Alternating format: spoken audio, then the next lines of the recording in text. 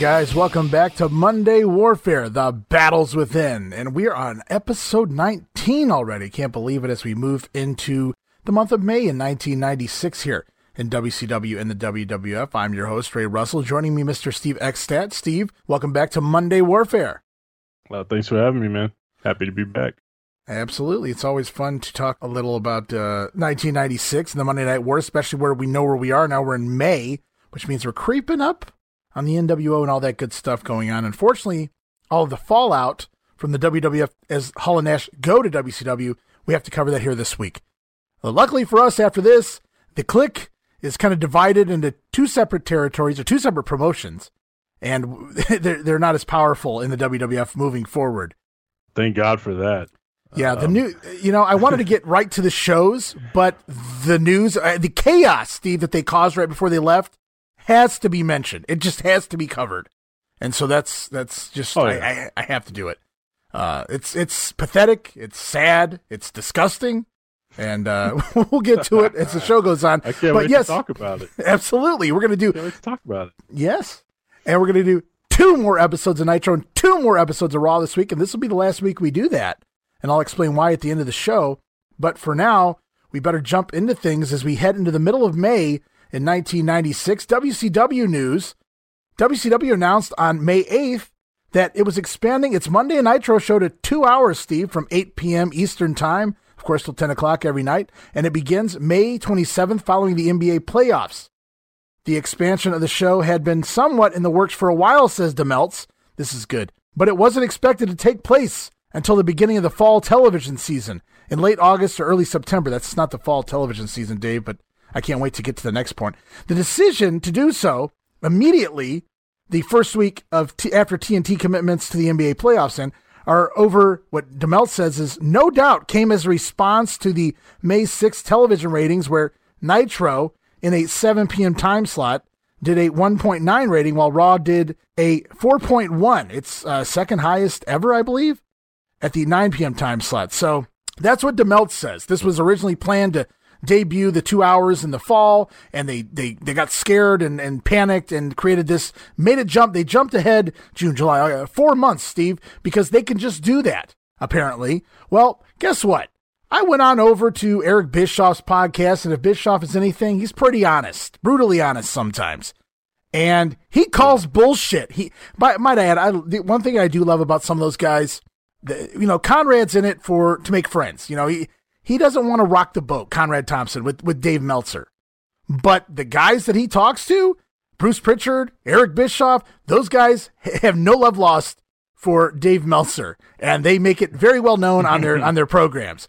And Conrad read this paragraph to Eric Bischoff on the show, and Eric Bischoff went off. He called absolute bullshit. He said it was never discussed to come out in the fall. That was Meltzer just hypothesizing, making shit up. Like you've said it before, Steve, not too long ago, and I don't remember if it was on this show or the Grenade show, but you basically said, like, you can't tell where the facts end and Meltzer's opinions begin in his writing. He's such a good job, does a good job at that, and it's no more evident than right here where he claims that this was scheduled for the fall, but they bumped it up 4 months because they got scared over a Monday Night Raw rating at 9 when they were on at 7 p.m. I'm not buying that. It makes no sense.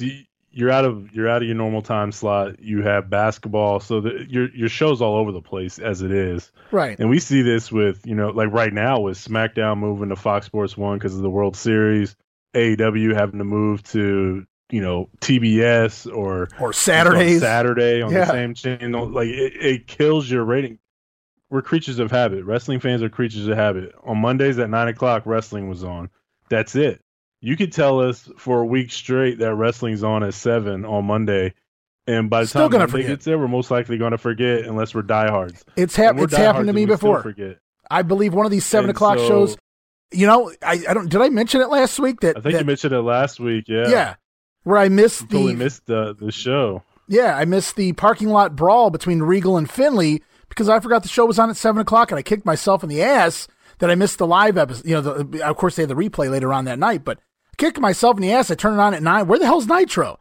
Oh, shit. That's right. It came on at 7. Yeah. So, I mean, yeah, it happens to all of us. And I was a hardcore wrestling fan, Steve. I was diehard. Yeah. we both were. I mean, it was like religion, man. Like, you went to school and you talked about what was going to happen on Monday Night Raw. And then on Tuesday, you talked about what happened on Raw and Nitro. And, like, wrestling was so hot. Like, before that, I never even talked about wrestling outside of my one friend I grew up with. Like, some other friends, like wrestling, but they weren't into it like we was. But by the time 96 and the NWO hits, man, it was everybody. Everybody was talking about wrestling. So you couldn't go a Monday or Tuesday without talking about wrestling. But that doesn't make any sense. And I think Dave just likes to think he's smarter than everybody in the room. So he thinks, okay, well, this makes sense making this huge adjustment in the fall because everything's out of the window and then you can really kill them in ratings and everything. So it makes the most sense moving it to fall. I'm so happy like people like Bischoff don't give a damn about what Meltzer thinks or feels. These are the guys that were there. They know. And so I would trust their word over a journalist. And I'm using air quotes for that. So DeMeltz does have more to say about this. And then this is mostly just opinion, but it is true. So I will give him props for that much, but it's common sense true. But we're going to touch that anyway. DeMeltz says, as a best case scenario for WCW, the hour lead-in, starting at 8 instead of 9, will allow them to hard sell a couple of main event matches, no doubt one of which will start nearly every week at about 8:53, basically beating out Raw's 8:57 start time. So it would be in progress when Raw starts and the other held off for the final quarter hour of the second hour of the show. Well, duh, Dave, that makes absolutely perfect sense. I don't know if they actually do that every week, but it makes perfect sense. Obviously, yeah, you want a main match in your ring when Raw starts, and you want a main match in your ring to go up against Raw's main event. So common sense stuff there by Dave. And Dave also says, in a worst case scenario, is that WCW booking committee isn't equipped to put on a 2-hour live show each week without diluting the product. The company has been struggling of late to put on quality television. Mondays have been hit and miss. Many believe the periods where it built up to a slight edge on Monday over WWF was the result of weekly hot-shotting, and that the current ratings are the hot-shotting coming home to roost. WCW made a lot of long-term sacrifices by always featuring the same wrestlers and not building anyone new in its prime vehicle, whereas WWF rarely gave away pay-per-view quality matches in response and bit the bullet while it basically stood even in the time slot it used to own. So WWF really hasn't been affected very much yet on the ratings, other than every once in a while Nitro is beating them in the ratings. But they're still seeing pretty good here. The competition almost created a higher rating for both companies, as we saw as the month started there or in late 95 between the two. DeMeltz says expanding Nitro will affect everything, which is also true. TV ratings, house shows, and pay-per-view buys. But it's hard to predict in what ways. So it could be positive. It could be negative. The challenge for WCW to make the 2-hour format work is it will have to be able to get over a lot more wrestlers as a 2-hour show rather than ride just the coattails of Hulk Hogan, Flair, Savage, Sting, and Luger. They'll have to create coherent storylines and get over mainstream the second rung of players such as Steve Regal. We just recently saw Finlay in the company, Eddie Guerrero, Chris Benoit, etc. And also be able to get over the Japanese and Mexican talent as people who are important rather than just very active moving cannon fodder for the mid-level wrestlers to beat. All of that's true. Again, all opinion, but it's all common sense opinion. Yeah, I mean, he's not stating anything other than the obvious. It's so weird to talk about a 2-hour TV show being overexposure. Like now it's like, holy shit. We got how much hours of TV each week? 8 hours on WWE. If you only watch Raw, NXT, and SmackDown. AEW has 3 hours of TV. If you watch Dark, you probably have more than that. So, I mean, there's a lot of wrestling on TV. So getting overexposure was a huge issue back in the day, but clearly nobody cares about that now. But no, it makes sense. And it's something that we can always maybe keep track of and come back to. Like maybe I don't know if you care enough about Meltzer's opinion here to rehash it, 6 months from now. Well, Dave said they're going to have to do this and this. Did they do it? Did they accomplish that? I mean, it'd be nice to kind of see, but we all know where this heads and what happens. So yeah, I guess when your main event scene is so hot, whatever happens underneath doesn't even really matter. At least not for a while. Not for a while, but all that, I think that's a deterrent. But we have plenty of time to talk about that going forward. Well, the Meltz continues on because he's got a lot of things to say this week. He says the Blood Runs Cold vignettes apparently have nothing to do with Scott Hall and Kevin Nash as he originally theorized. The Meltz claimed just a couple of issues of The Observer ago that he was pretty sure Blood Runs Cold was Hall and Nash, but he's come to the conclusion it won't be Hall and Nash anymore. Good job, Dave Meltzer. But it will be a team of 3 ninja heroes to be brought in, one of which is expected to be Brian Clark, Adam Bomb. Of course, we know Wrath, Brian Clark, does come in way down the line as a heel in this Blood Runs Cold type angle. I don't think that he was ever a plan at this point, though. I think this is just Dave guessing. Dave does claim for sure he knows one member of these 3 ninjas in Blood Runs Cold. He says he knows for sure the main guy is going to be Chris Champion, who was one of the members of the New Breed. You remember that went back in time and Dusty Rhodes was president, and yeah, in NWA back in the 80s, and later on did the Yoshi Kwan gimmick. Yeah, Chris Champion going to be one of the ninjas. Actually wouldn't be a bad idea. He was pretty mobile in the ring. But there, again, I just listened to a podcast. Eric Bischoff says he didn't create Blood Runs Cold and then find guys to fill the shoes. He created the Glacier gimmick with Ray Lloyd in mind. He had known him, he liked him, and he wanted to put him in that position for whatever reason.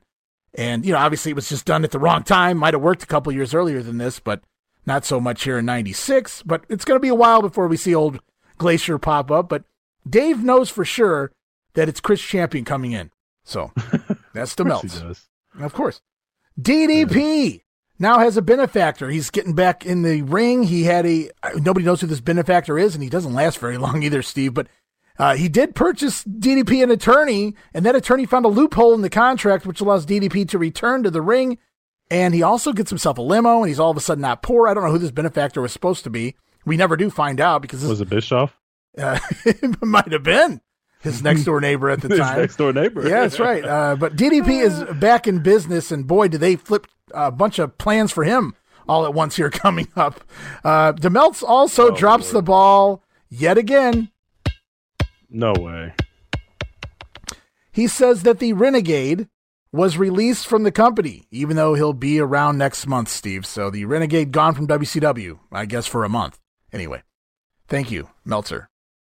More discussion. This time it's of the Nature Boy Ric Flair and Randy Savage feud going on right now. DeMeltz says even though Flair is 47 and the natural criticism is that he's too old to be put in the top position and his match quality isn't what it was in his prime, the fact is that it's Randy Savage and Ric Flair feud on top, which has led to the revitalization of house show business. And based on this past weekend, the feud shows no signs at all of being on a downward slide. From a personality standpoint and an ability to get over a hot angle, there is still nobody close to these two in WCW. Now that Meltzer gets right, really, outside of Randy Savage specifically and Ric Flair because of who he is and the personality that he exudes, there aren't very many other people here to get anything over right now.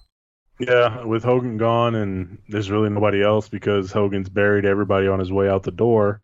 Everybody. It leaves you these two established stars that really no matter what happens to them, they're still over. It's Ric Flair, it's Macho Man. People don't care. Like they're clearly past that point where they didn't get on anybody's nerves or just totally shit all over their goodwill. Like Hogan had. Yeah. Like Hogan's a lightning rod. Flair and Macho Man aren't. Like people they know shit's going to be good. They're intense as hell. They know how to sell a story. It's not hokey, cartoony garbage. It's real life to a degree. They're different and they know how to sell an angle, and that's exactly what they do here. It's some good stuff. I mean, the promos are getting a little redundant with Ric Flair, and Miss Elizabeth looks extremely uncomfortable in like 99% of them. But for the most part, Macho Man really carries this. I think Macho Man really does an excellent job of carrying this. So we followed it on former episodes of Monday Warfare, so I figured we might as well see this all the way through to the final comments Eric Bischoff makes here in regards to Marc Mero. Yes, I know he's been with the WWF now for a few months, but these conversations are still going on. People are still questioning Eric Bischoff about Marc Mero leaving WCW for WWF. There's been some things said back and forth.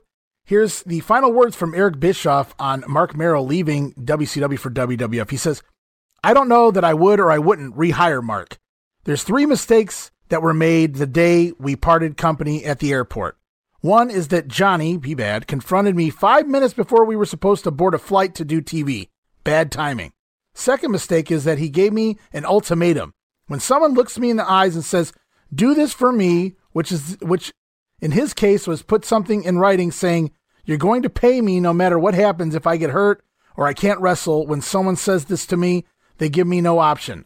I don't deal well with a gun to my head. Well, that's a bit extreme, Eric. The third mistake was on my part because I overreacted to that. I overreacted because Johnny was a guy that everybody who has worked here during the time I've worked here has wanted to fire. They wanted to get rid of him because they didn't believe in him. I gave Johnny opportunities. I protected Johnny. We all think Johnny's a great wrestler now, but a year ago, you guys were filleting him like a fish. He wouldn't have had that opportunity to become a great wrestler if I hadn't given it to him. He had a contract, he shook hands, he agreed on a deal, and then because he didn't like the tone of my voice when we had an issue over the NASCAR problem, he decided to call Vince McMahon and take a better offer. That to me is not integrity. He may have his reasons for doing it, and he may believe he's right.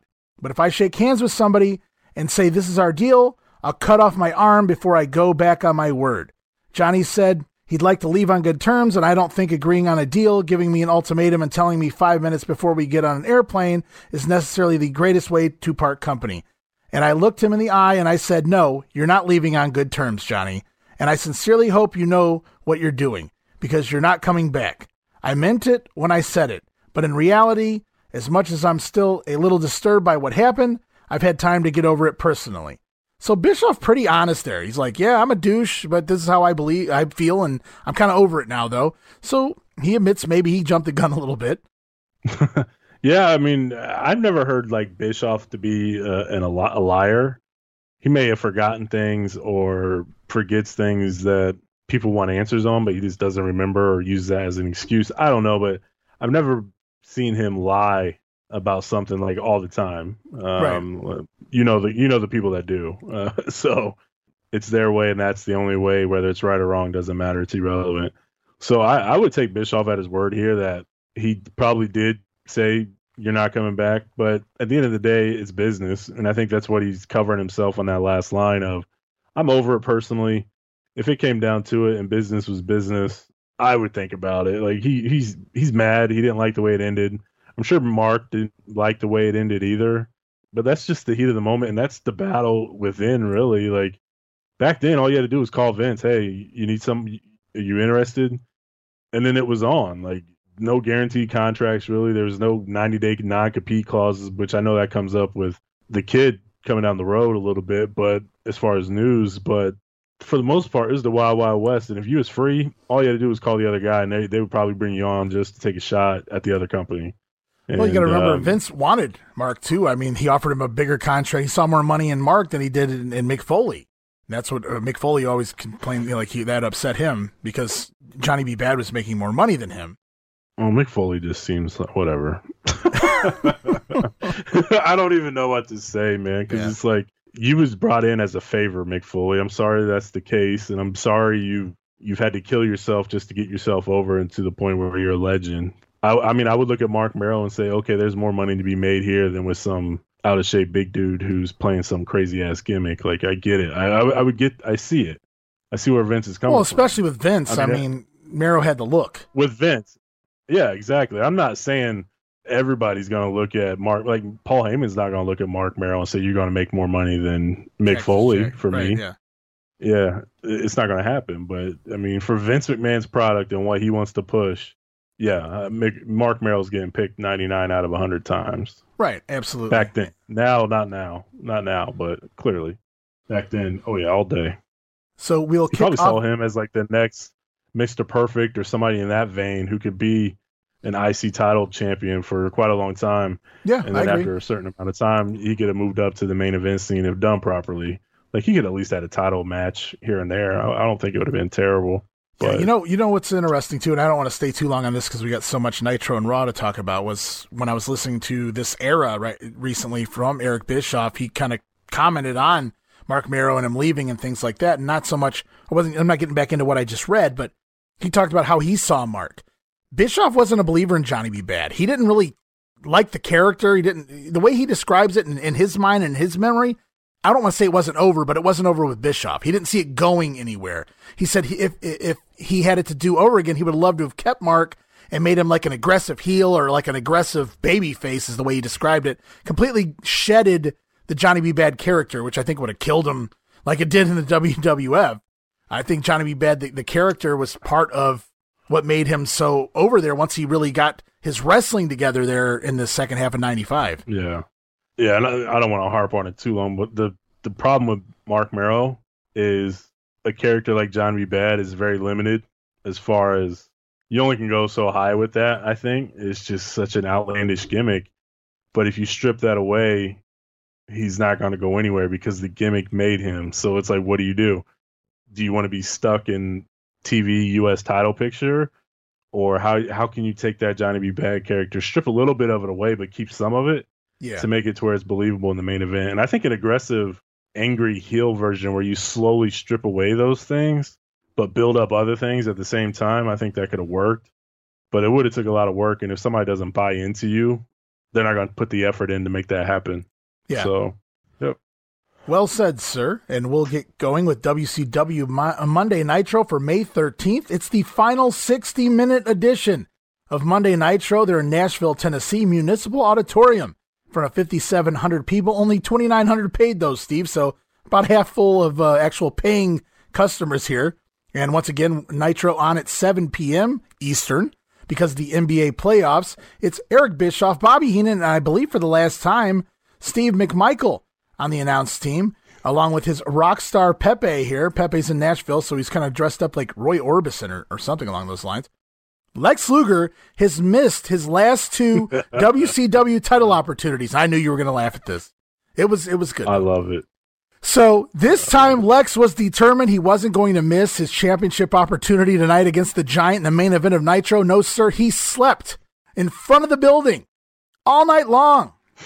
Luger missed his two opportunities, so he camped out last night in Nashville, complete with a reclining chair, a blanket and pillow, a flashlight, reading material. He even had reading material. See, way before cell phones and looking at your cell phones, people. He had reading, but he had some magazines there. He had a nice cooler, some water bottles, some fruit, mosquito repellent, and yes, even a fly swatter.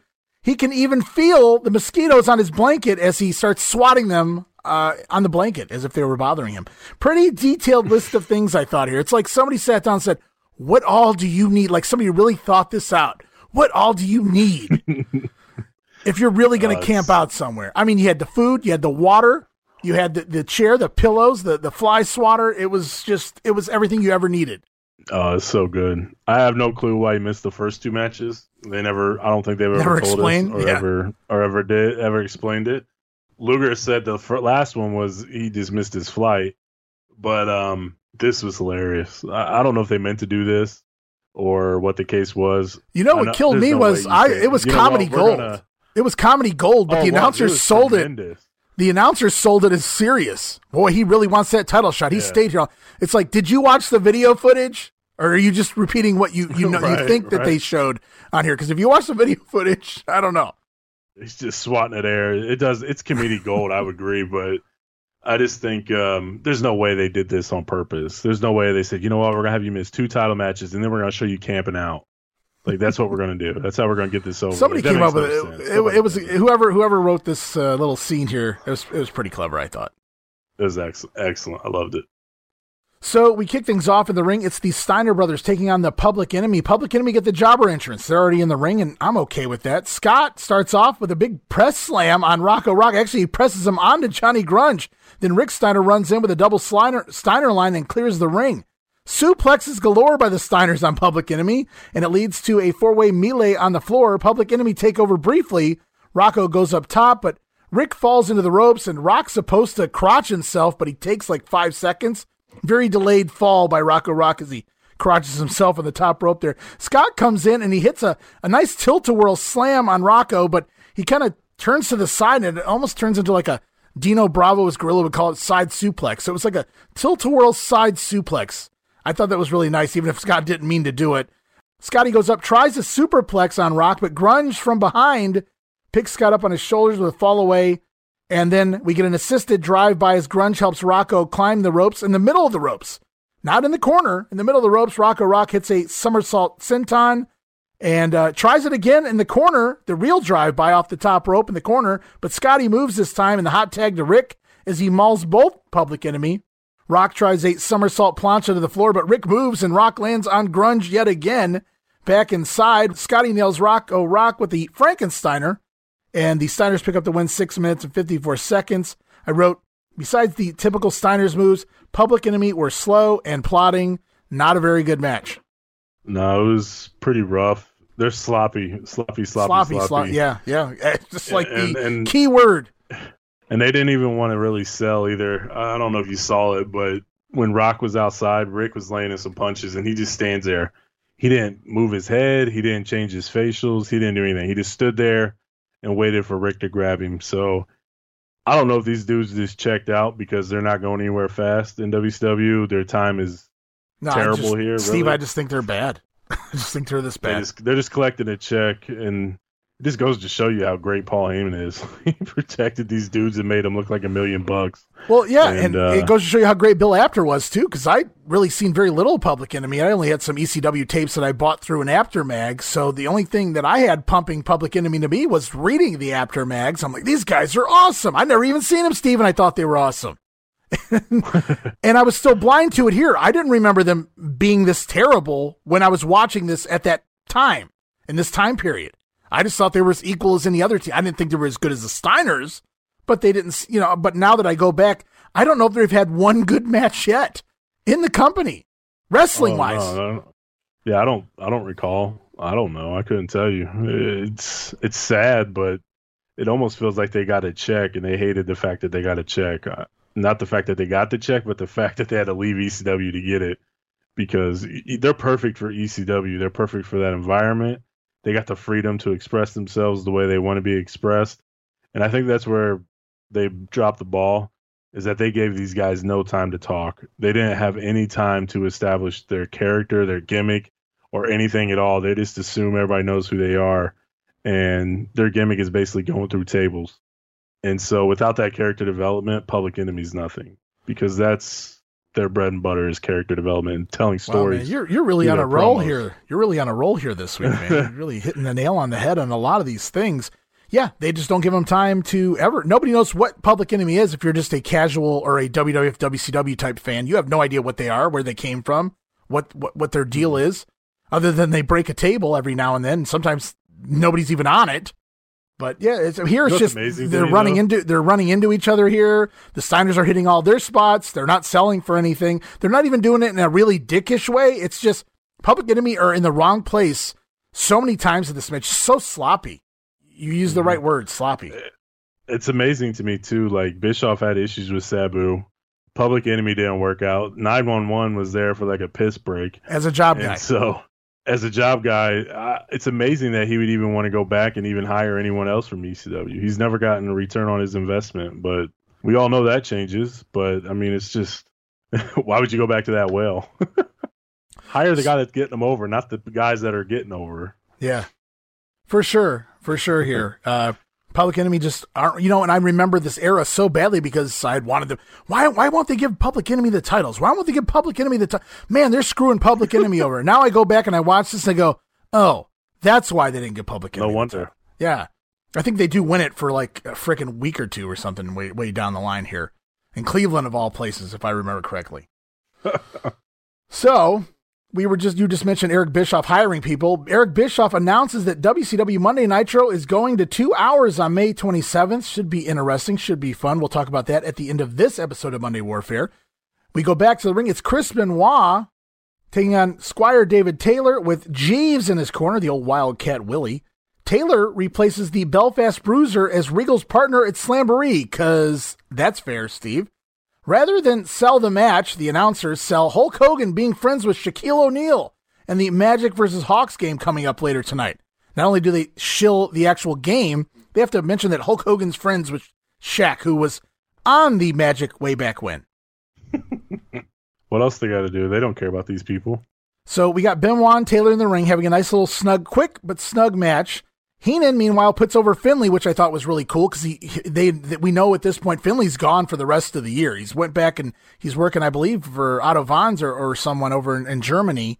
Then we learned a lot of things in this match. We learned about the Hawks and Magic game. We learned about Finlay and how great Bobby Heenan thinks he is, even though he's not here anymore. And then we learned that Bobby Walker, hard work Bobby Walker, who sued WCW for probably this very reason right here. We learned that he's been removed from the Slamboree pay-per-view because he was hurt. And in his place will be DDP. Remember, he just got rehired by the WCW. DDP will be replacing Bobby Walker in the Lethal Lottery match. So that's how DDP squeaks in just 6 days before the pay-per-view. Interesting how that happens. And then Bobby Walker out. And you wonder why that lawsuit took place. Right. But I should mention, there was a match going on, Steve, between Chris Benoit and Dave Taylor, by the way. Oh, really? They go out to the floor where Dave Taylor hammers on Benoit, and then he does a nice flip back over the top rope into the ring, a nice heel move, and then a little bit of a peace sign there, a la Steve Regal. And that is how you get heat. That's a Jacques Rougeau move, that old flip back into the ring thing. It means something there. They were on and this is important, so I'm bringing this up for a reason. Bear with me. They were on the outside of the ring. He had to get back in the ring. So what does he do? He just shows off and he flips back in the ring. Keep that in mind when we get to Raw, Steve, okay? As this match goes on. What's that? I said, all right, I'll remember that. This match goes on. It's Chris Benoit going up for a moonsault. I was like, that doesn't make any sense. Oh, okay. He wasn't really going up for a moonsault. He had to set Dave Taylor up to sneak up behind him, put Benoit on his shoulders into a fallaway. And then again, a real fallaway slam, picks him up Scott Hall style, nails the fallaway slam. I love Dave Taylor's float over with his fallaway slam. Gets a 2 count here. Taylor misses a reverse crossbody block off the middle rope, and Benoit with the dragon suplex picks up the win, 4 minutes and 14 seconds. Too short to be anything, but Dave Taylor here in this 4-minute match showed me more than he did than they allowed him to show us for most of his run here in WCW. Yeah, I got a little sloppy at times. I mean, there was an ugly-ass looking slingshot towards the beginning. He goes up stiff as a board and then falls into the top turnbuckle. Mm-hmm. You made this match sound way better than what I thought it was. I mean, Dave Taylor's nice. I enjoy watching him work. He's similar to Regal. The chops were nice. I love the European uppercut. Those are my favorite. I like it better than just like a normal punch or a normal chop because it looks a little different. And if you connect with it good enough, like it looks really good. So it could be more effective than those other moves. But it wasn't bad. I mean, it's just it doesn't seem like Dave Taylor gets a lot of work. So there's a little ring rust. It feels like he's just hit and miss on when he works. So he's probably not getting enough action to even be consistently good. But it's definitely there how good he is and can be. Yeah, I mean, he's probably all over those Disney tapings, probably against job guys. So I don't know. I don't know how much work he's really getting. I don't know how effective that's going to do, but everybody do yourselves a favor. Go on YouTube, look up some just a couple of Dave Taylor matches from over in England. Man, the guy he didn't get the credit he deserved here in the States. Regal got to shine for years. We know the talent that Regal is. Dave Taylor, I'll always hold Regal above pretty much anybody from that era over in the UK. But Dave Taylor was pretty damn good. So as the show goes on, we learn that the Macho Man is not permitted in the building. But he has something in common with Steve McMichael. Mongo has been getting upset with Ric Flair lately. Flair trying to hit on Mongo's then wife, Deborah McMichael, who's been sitting in the crowd for some odd reason several weeks in a row. Not here this week, but Mongo not happy with the Nature Boy. He's going to go talk to the Macho Man. So we go outside after commercial. Mean Gene standing by with Doug Dillinger and security as they hold the Macho Man Randy Savage back. And a train whistle blows in the background, not planned, and Mean Gene has to ad-lib, "Oh, the train's in town." Ah! So I thought that was funny, though. Mongo comes out. He wants to have a word with Macho Man. Mongo says, "I have a plan for Flair, baby doll, darling," and all that horse shit. Meanwhile, Macho Man's not even in the screen when Steve McMichael's saying any of this. So he never actually even speaks with Randy Savage. He may be speaking at Randy Savage. "Don't you worry, I got a plan, Randy." But he doesn't actually have a conversation. So he left commentary to go say this outside in the parking lot in front of Randy Savage, although they never actually have a conversation. So I wrote, what the fuck? What was the point of this? So Mongo turns around and just goes back inside. That was his conversation with Randy Savage. Savage, we learn, has been fined I don't care about the money, which is a lie. We've heard stories. I've heard stories of Macho Man and the money. Mean Gene believes he's lost his mind, and I believe so too. Macho Man getting so hyped up with this storyline that he's incoherent, or at least at the very least, he's not putting proper sentences together. And some of it just doesn't make any. It's funny, but it just, some of it doesn't make any sense. Savage, we've learned what, a week, 2-3 weeks ago now, the Macho Man will have to team with the man that he is trying to get in the building right now and kill, murder. Ric Flair, they got to team up at Slamboree. I don't know how. What is the luck of that happening? So Savage says, and I quote, and I quote, Savage says this, I don't mind dragging a dead guy to the ring to get to Battle Bowl, yeah. So Macho Man going to murder Ric Flair, possibly during the Lethal Lottery match, and then drag his dead body to the ring for Battle Bowl. So at the end of this segment, Savage tries to rush in. He can't get in. And means he says, you need to seek behavioral help. Ha! Call the hotline for behavioral help numbers. Well, he didn't say that part, but yeah. Savage said he's seen a psychiatrist and she said he has OCD. He's one cool dude.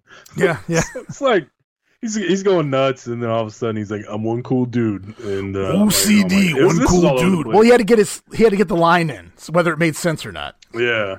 I mean, Savage, like Gene says he's lost it, and Savage asks him what's he lost, and he's like, your mind. And Savage says he'll talk to Gene in another lifetime, but not in this one. Yeah, that made that was one of maybe they're having that conversation. Maybe they're having that conversation now. Who knows? But sound bites. I'm not really answering what you're saying. Just got some sound bites coming out right there. I'm pretty sure he's having fun with this because it's he's all over the place, but I believe it. Like, that's how good a Macho Man was playing this crazy ass off the hinge character. Because we've seen it in WWF in bits and pieces, like especially after WrestleMania 8. Right. But which also involved Ric Flair. This is full on. Like, yeah, he's completely gone. Our world is about to change. Blood Runs Cold coming to WCW. DeMelt says Chris Champion right around the corner. DeMelt would be wrong. I can't wait to find out who this Blood Runs Cold guy is or what it is. WCW's wrong too. Yeah, I can't wait till they start posting. WCW right now. Well, I can't wait till they start posting the debut date on here, and then they have to resend it and go back to coming soon to WCW because the NWO takes off and they're like, we gotta push this shit back a couple more months. Poor Glacier. I was just gonna ask that what was the cause for the delay, but man, if it was a hot gimmick and you thought it was going to take off, then no matter what else is going on in that company, you could have debuted it. But everything was second fiddle to that NWO shit, man. Let's be real. Yes, I guess. But you still got. Never mind. I was just gonna say you got like an hour and a half more, but shit, they're on every segment. I was watching one of the pay-per-views a while ago, and every match is that NWO music. It's great music. Everybody loves it, but every match, my wife is like, "What in the hell is this?" Like, every match, this music just comes on. Turn it off. I'm tired of hearing this music. So I was like, can't help it. I think it is annoying where they play it out one segment and then it comes back to the next segment. It's starting to play again because the next guy's coming out. Oh yeah, the winner. It can get annoying. And then you hear him walking out, and then you hear the next guy coming in, and it's like, Jesus, get some new music. Anyway, we'll move on. Yeah, we go on with more action. It's Nature Boy Ric Flair with Woman and Leather Liz at ringside taking on VK Wall Street, another random heel versus heel match. They do these from time to time here. Flair points at Mongo on his way to the ring, teasing him and taunting him. And he also passes his VIP dinner table that he's been having at ringside here lately. I found it kind of amusing, but that goes more with the Ric Flair cartoon character. Me and you have talked about off this show before. Some wrestling back and forth by the two men, but Flair powders to dance with Woman near his VIP table on the floor during the match. Back inside, VK Wall Street works the leg of Ric Flair into commercial break. Back from break, Flair does the flip up into the corner and the Flair flop as well to boot. So Flair taking his bumps even for VK Wall Street. Vincent Kennedy Wall Street. Get it right, pal. And of course, the slam off the top rope onto Ric Flair as well, and not one but two backdrops. So Flair, talk about having the same match. Oh my God, everything Jesus. Here. Talk about exposing the business. VK lands the stock market crash, aka the Samoan drop. It was the original write-off in WWF for Tatanka came and stole the move, and he had to start doing that clothesline. So 2 count. Clothesline's better. Yeah. Well, it looks nice, yeah. 2 count here. VK Wall Street after the Samoan drop. Rotunda then with a slingshot sunset flip for a 2 count. A backslide for 2 again. A clothesline sends Flair to the floor. And Wall Street follows him outside. Misses a running high knee into the steel post. Boom. Uh-oh. What happened there, Steve? Wall Street hurt his leg. And Ric Flair sees it. He sends his leg again into the corner post. And then back inside the ring. It's the figure 4. And with woman's added help and leverage, Ric Flair gets the submission win in 9 minutes. Okay for TV, I thought. Remember that time on the memory grenade when these guys like the massive rating on Main Event, so they thought it was so good they had to run it back again and again. That's not this. That's not this. No, that's not this. That's not this at all. Neither guy is 1989. This is just go through the motions. Yeah. And let's get to the promos, and in Wall Street's case, let's get to the shower to get all this sweat off of me. I mean, he was sweating before he came out. Let's be real. It's freaking Mike Rotunda. That's what I'm saying. Like, yeah, he's sweating all the time, so he's sweating get out of bed. But that's right. I think Flair's is ready to get to the promo, but I will say at the end of the match, I think it's Bischoff or Heenan, one of them. It may have even been Bischoff. He does an excellent job of putting Flair over, like how smart he is. He's like, he put that move on right there so he could leverage the ladies just to get that extra help. Doesn't sound like a lot. It makes sense, but just the commentator paying attention and putting it over, like how dastardly of a heel he is and how smart he is as a heel and a wrestler, was good. But this was just go through the motions. You got 9 minutes to kill. Let's go knock it out and be done. Yeah, Flair is on another level, and I don't know if I mean that in a good way here. And this week's episode of Nitro or next week's episode of Nitro, and some of the comments he's making, he doesn't really care what he's saying. Clearly, during these promos here, he beats Wall Street, rolls out of the ring, walks up the aisle just a little bit there, where his VIP table is. For those who don't know what I'm referring to, there were several weeks there where Rick started having a table, one of those 6 foot wide tables, the same one's Public Enemy break, the same one we're going to see here used here later in this show. And it's got a tablecloth over it and some candles and some champagne and some food on it. He likes to sit there with his ladies and just kind of watch the action and enjoy himself at his VIP table. Well, here he meets Mean Gene over at his VIP table. He talks trash on the Macho Man, rubs the money Elizabeth took from Savage in his face. He talks trash on Steve McMichael. And I believe they even kind of mentioned Kevin Green here because the cat was already let out of the bag. And when he starts... Was it? Yeah, well, it wasn't on Nitro, but they acknowledged that I guess Kevin Green kind of already went out and, let the cat out of the bag on the radio or whatever because he was so excited. What are you going to do with these non-wrestler guys, huh? Right. So I didn't know that. I don't recall them acknowledging it. Did Flair and I think they just said, go get one of your buddies, go get one of your all-pro buddies or something like that. Oh, maybe it was. No, I believe it was before. Yeah, it was. They definitely do. You can go back and check it. I remember it was before Slamboree because I remember thinking he doesn't even appear yet. One of the announcers, I think it was Bischoff too, even says or maybe it's Flair during this promo. Somebody says about the Kevin Green thing and how he can't even keep his mouth shut. Not in that way, but basically that it's already been said. Right. So they're kind of acknowledging it without acknowledging it, even though they say his name. Yeah, absolutely. But basically, Flair talks trash on Savage. He talks trash on Mongo and his football buddies here. And Flair looks to his ladies and calls them his wide receivers. As we head into a commercial break, and when we come back, Eric Bischoff apologizes for some of Ric Flair's comments. I wonder which ones. Well, where do you want to start? He started the promo off saying Nashville hasn't had much for him since he made Dolly Parton ride Smash Mountain one night or Splash Mountain, whatever he called it. Space Mountain, whatever. And then, he's kissing Liz's arms up and down. Yeah. And she just has this look on her face get the fuck off of me. She is not into this at all. No, she's collecting those paychecks, though, isn't she? Yeah, she likes collecting the checks, and I think she likes the idea of being a heel, but she doesn't want to be touched. it's very awkward. You could clearly tell that she's not in it. And Flair could give I can't speak for Liz. I can agree with you. That's her face. That's what her face says to me. Yeah. But I don't know Liz, so I don't know if that's just deer in headlights, like she is a lot of the times here in WCW. I will say, like, it's how she's looked like her whole career. Yeah. Like, just very, like, nervous and uncomfortable.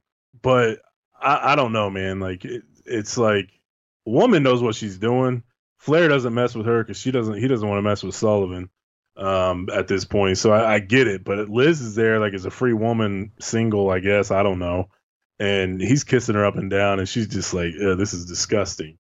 But no, he said he's Joe Namath, and he said he threw touchdown pass after touchdown pass. Mm-hmm. And he says, Mongo, look at his wide receivers, and it's right. Liz and Woman. Yeah. And I'm surprised it took this long to get this dude canceled or heat. I mean, just go look at his promos. It's not far from the truth. This is Ric Flair. This is how he's always been.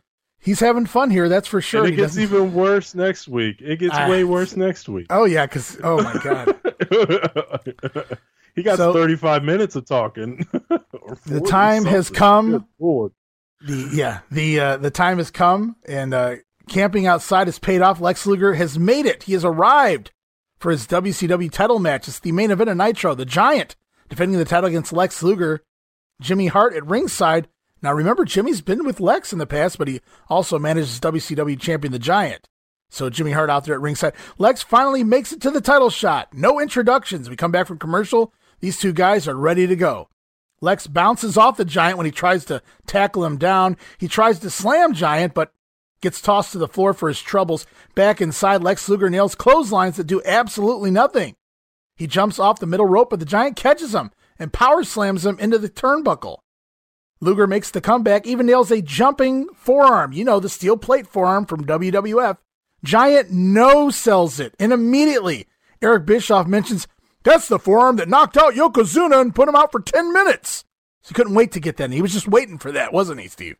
Oh, yeah. He was exposing the business like that's not set up.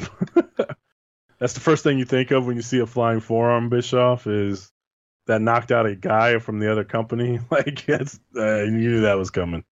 Lex tumbles. Probably told Luger to get that spot in. I believe he did. I mean, he jumped on that. He couldn't wait for that here. It's immediate. Luger spills to the floor. The Giant follows him out, presses him back in the ring, but the Giant never gets back inside. He gets up on the apron, and Luger won't let him back in. Luger takes several shots, maybe a dozen shots, and sends the Giant, after a big flying forearm this time, sends the Giant off the apron, though he does land on his feet, to his credit.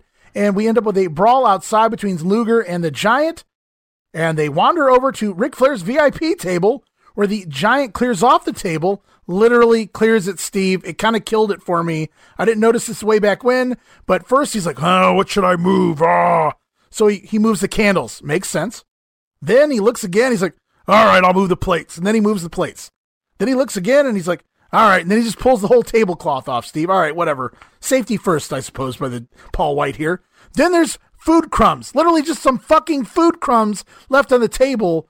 And he even swats those away before he finally, choke slams Lex Luger through the table. It kind of took away from me this time. I had to laugh. I'm like, oh my God. He brushed off crumbs of food before he would put Luger through the table. So he's very thorough. I got to give him that much. Very safe is the Giant here. And Flair goes absolutely ape shit nuts. He's dancing around in a circle there right in front of this. Now remember, Ric Flair is the guy the Giant beat just, a week or two ago or whatever it was to win the WCW title. But instead of being upset that the Giant's right in front of him, the guy that took the belt from him is right in front of him, he's just mad they destroyed his VIP table. Which goes back to the entire point of Ric Flair becoming more of a cartoon character than an actual wrestler at this point. Yeah, it's not very entertaining to me either. I mean, some of the stuff he's saying is funny, but like, he was always a bit off kilter and nuts like this back in the day, but his primary focus was that WCW title or the NWA title. Nothing else mattered. He didn't care about nothing else. Yeah, he wanted money, but money came with being the champion. Or he wanted women, but women came with being the champion. And that was the end-all, be-all. Now it's just like he doesn't give a shit about nothing. I'm just going to go out here, have a good time, and collect a check. And it's sad, but I think that's the end of Ric Flair this is the end of it. This is what you get the rest of the way. So, very unfortunate. So, getting back away from Ric Flair and going back to this match, this WCW title match, the Giant puts Luger through the table right in front of referee Nick Patrick. Now, if you go online or you go into the old Observer, DeMeltz claims this was a double countout. I never saw Nick make a count. He followed them outside. He stood there until Luger was chokeslammed through the table. A bell eventually sounds. Nobody's ever announced as a winner or loser. So I wrote, was this a double countout? Was this a disqualification? A no contest? You decide and pick your own battle there, but match goes only 4 minutes and 4 seconds. So Luger waited 3 times it took him to get this title up, slept there all night. And then the match goes 4 minutes. That was the payoff here this week. Jimmy Hart jumps on the Giant's back to try to save Luger, but the Giant even shoves his own manager, Jimmy Hart, away. Sting rushes out to check on his buddy Lex. Mean Gene, being Scheme Gene, comes over. He wants to have an interview with Lex Luger and Sting while Luger's laying there half dead. And Sting said, "Not now, Gene, get out of here." So even Sting frustrated with Mean Gene being old Scheme Gene here. And then we cut to the announcers who sell it like Lex could have been severely injured. They're really selling this chokeslam through the table. It seems like a slight pivot to a full face turn for Lex Luger this week rather than that tweener. Is he a heel? Is he a face? Having the monster heel put you through a table, that's a pretty big baby face turn. Yeah, I would agree with that. I also thought this angle made more sense after Bischoff and them sold it afterwards, as this is something that Sting's going to have on his mind when he gets to the Giant at Slamboree, that gets payback for his buddy getting put through a table. So I didn't even realize that. I didn't even think of that when it happened. But after the announcers mentioned it, I'm like, oh, that makes more sense. The angle was good. I liked it. But also knowing that they did it to push their title match at Slamboree, the pay-per-view, was a nice added feature that I really pick up on until they told me. So good job by them. Here's something else I didn't pick up on until 25 years later. Smart booking here by not letting Public Enemy do any table breaking earlier, like not even having them get put through the table. It allows the announcers to sell Lex's bump properly as if it's serious rather than just a undercard silly spot done by Public Enemy here. So I wondered during that match, where was the table? Why didn't it break? Not because I wanted it, but because they've done it in every single match on TV since they've been here. And then all of a sudden, not this week, and it seemed odd, and it made all the sense in the world once I saw the end of the show. And I'm going to go back 25 years to me back in 1996 and tell you that Lex Luger never took anything like this ever to this point, Steve. Going through a table? Off the top of my head, I don't remember Lex Luger going through a table. So it was something different for Lex Luger, which made it more believable for me. Even though I'm sitting there watching wrestling and I know it's not real, I'm still like, wow, that's I could see him selling that as something more important than some of these other guys who you're accustomed to seeing go through a table here and there, if that makes any sense to you. So when Lex went through it, it was just like I'd never seen a table break before, almost in my mind, because it was like a different meaning to me, I guess. Yeah, that makes perfect sense. It's effective. Table spots are so overdone and overplayed. There's been millions of them across the wrestling landscape for the last 20, 30 years. But I still remember Bret Hart at Survivor Series. It's one that sticks out because it was one of the first times that I've ever seen it in the WWF, was somebody going through a table like that. So when it happens and it's effective and it's like the first time, it just means more. So Luger going through the table, like I remember this angle. I remember the Giant doing this to him, and I was like, holy crap, he got put through a table. That's crazy. I got more on that as our favorite segment comes up, but yeah, it was very well done all around. So segment of the night, was it Public Enemy getting Steinerized? Was it Ric Flair and VK Wall Street in the rematch 7 years later from 1989? Or was it Lex and his fly swatter? You tell me, what was your segment of the night? The fly swatter was tremendous. But no, Luger getting dropped by the chokeslam.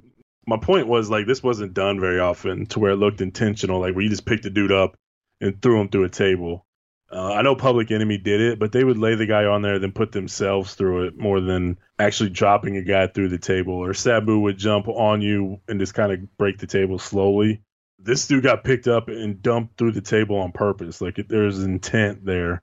And I thought it was just effective because you didn't see it like that very often. Yeah, tables broke, but like I said, I never seen anybody get power bombed through a table yet. Nobody's been choke slammed. Nobody's done anything through a table like that before. So seeing it was like, holy shit, that's big time right there. And it's surprising that Luger would be okay to take it because Lord knows he doesn't want to do anything to damage himself. But right.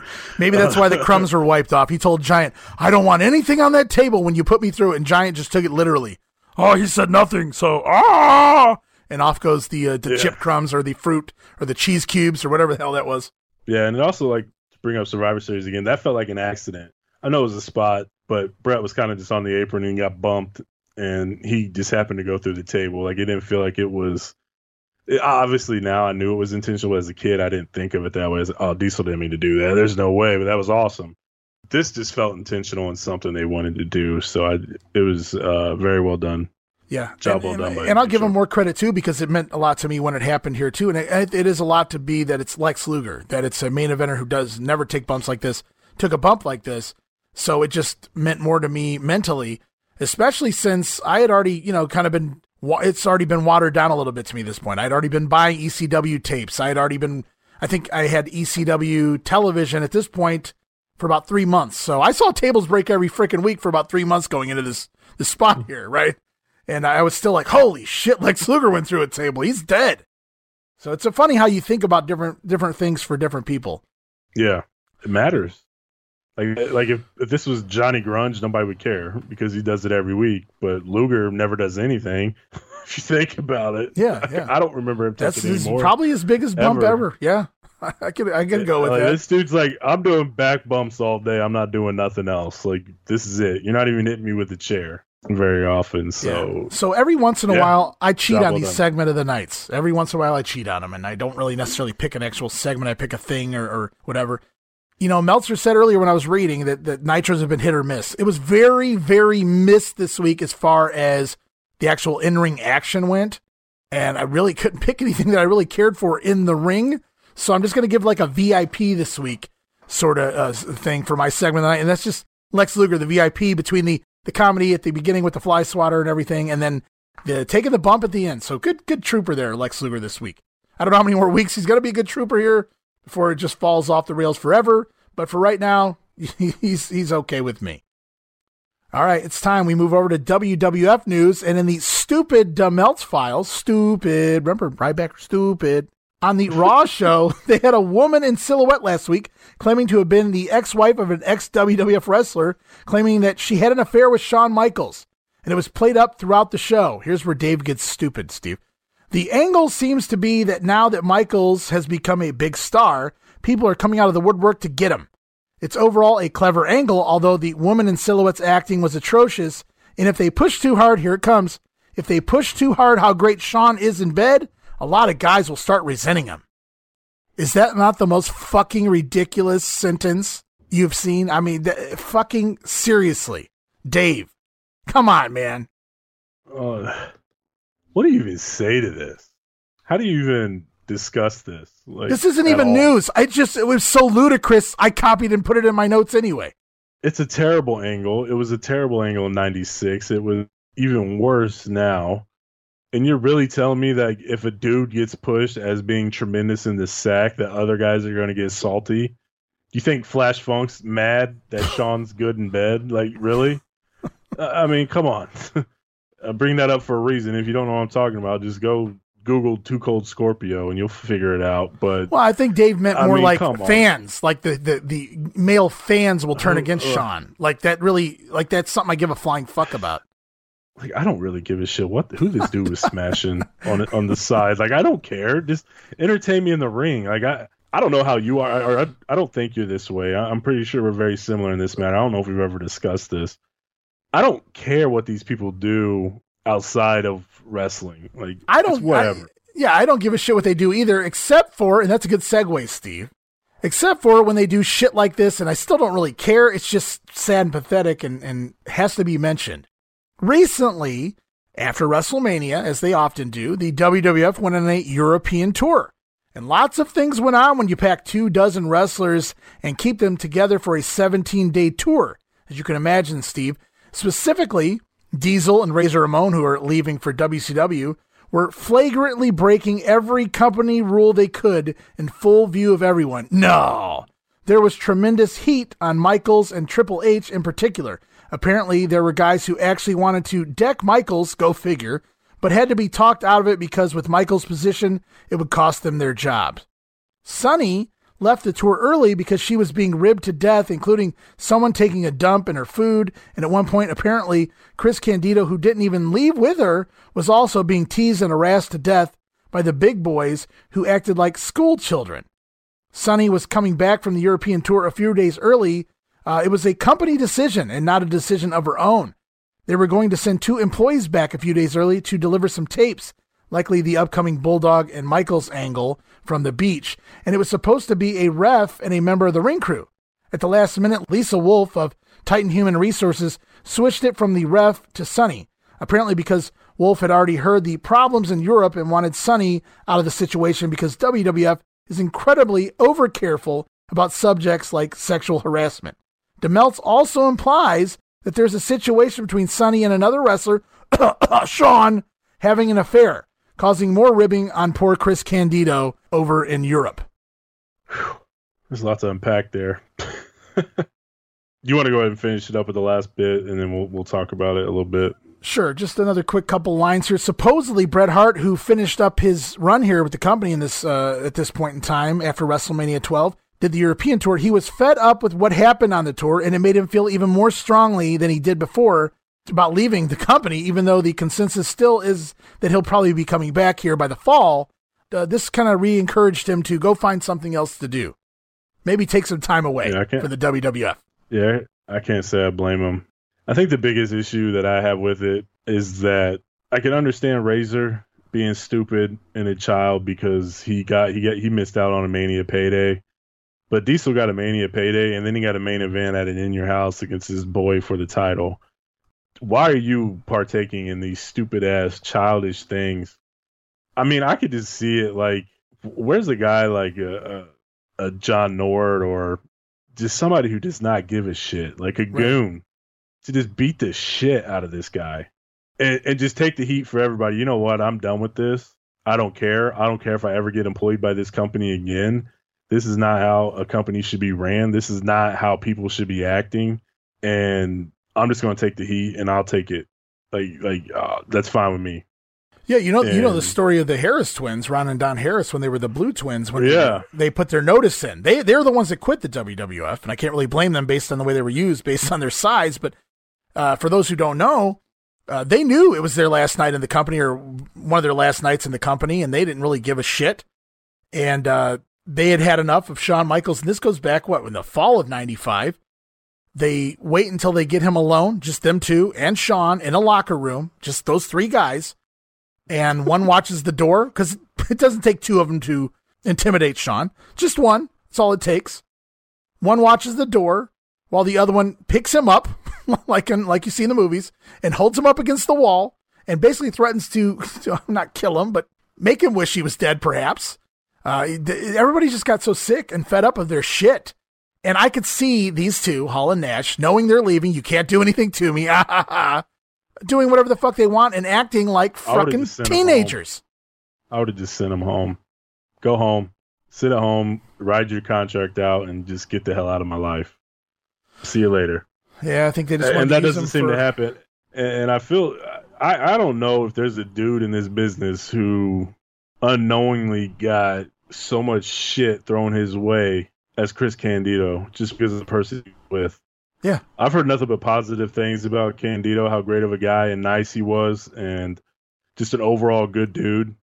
And he had to deal with this shit like his entire career because of who he was dating or who his high school sweetheart was. He chose, and let's just call it like it was back then, a beautiful woman who just happened to be not the greatest human being in the world. And to be honest, when he chose her or was with her, she probably was a good person and was a decent person to be around. I don't know. Jim Cornette's talked highly of her when she was in Smoky Mountain, right? And like how much she loved the business and how smart she is to the business and things like that. But when you get around trash and see what people get away with and see how things are. It can either negatively or positively impact you. You can look at it and say, I don't want to be that person and be better, or you're just going to fall into the trap. And we all know what happened to Sonny. I just feel terrible for Candido, and then just the way he died is just sad as hell. It's terrible. Like, somebody shouldn't have to go through that. You're just ribbing a dude because he's smashing Sonny. Like, that's ridiculous. That's ridiculous. And it's childish, and I wish. There's some guys on this roster that can beat the shit out of all four of them. Let's be real. Somebody could have done it. And where's Undertaker at in this? I don't know if he was on the tour. I'm not blaming him, but he seems to be the enforcer, the judge of this locker room. Where the hell is he at? Why isn't he stepped in and put this dude in his place? So I don't know. But we know it never happens. I mean, Shawn was untouchable by this point. So Bret was right. I'm gonna quote CM Punk. Bret Hart was right. He was right 100%. Yeah. I don't know about what, but everything. I guess we'll move on to lighter note here. Lots of new talents coming. I didn't say they were good, Steve. I just said lots of new talents coming into the WWE here all at once here in 1996. Debuting in the ring this weekend on the house shows were the Gangstas in Paradise. Dave says, I wonder where they came up with that name. They are the Samoans dressed up to look like Public Enemy. Now, that's not exactly true. We've seen what they dress like. It's a take off of Public Enemy, I guess you could argue, but they do not look like Public Enemy. One of which Public Enemy wears jerseys and shorts. These dudes are wearing gangster suits like they're slinging rock on the streets. Right, exactly. Dave doesn't know anything about slinging rock on the street. Dave doesn't know Public Enemy from Samoan Gangstas. Come on. Of course, the Samoans these Samoans actually end up being Samu, the former head shrinker, and the brother of Roman Reigns, son of Sika, Matthew Anoa'i, also known as Rosie later on in the WWF. They're called, apparently he's called Night Train here. I never heard him referenced by name, so this could be Dave just making shit up. Don't quote me on this. This is a Dave thing. But he claims Rosie was named Night Train and Samu was going by Sammy Slick, even though he was Sammy the Silk in ECW. They put over the Smoking Guns all weekend, so that might explain why their time here in the WWF was short-lived. That's the same Samoans we've referenced in the past who tried to get Fatu to come back to the hood. Also hired May 10th. Wow, what a slew of names here. Tom Brandy, he'll be Salvatore Sincere. Tracy Smothers, Freddie Joe Floyd. Alex Porto, the Pug. Dirty White Boy, Tony Anthony, going to be TL Hopper. That's Toilet Lid Hopper, for those who don't know. And Bill Irwin coming in as the Goon. Wow, what a slew of talent hires by the WWF here. And that's not all. No. Jim the Anvil Neidhart will also be returning as a favor to Sue Hart, only he won't be the Anvil. Are you kidding me? This guy, legendary member of the Hart Foundation and the New Foundation, and he teamed up with Owen, and again, it's heels, and he's coming back this time as who, Steve? Who? No, I'm asking you, who? Who's he coming back as? Who? Oh, you're telling me. Got you. Yeah, that's right. Under a mask. A yellow mask. As who? You can tell by his chest, man. You can tell by his chest who the hell it is.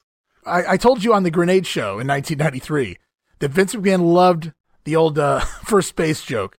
And here we go. Who? Yes.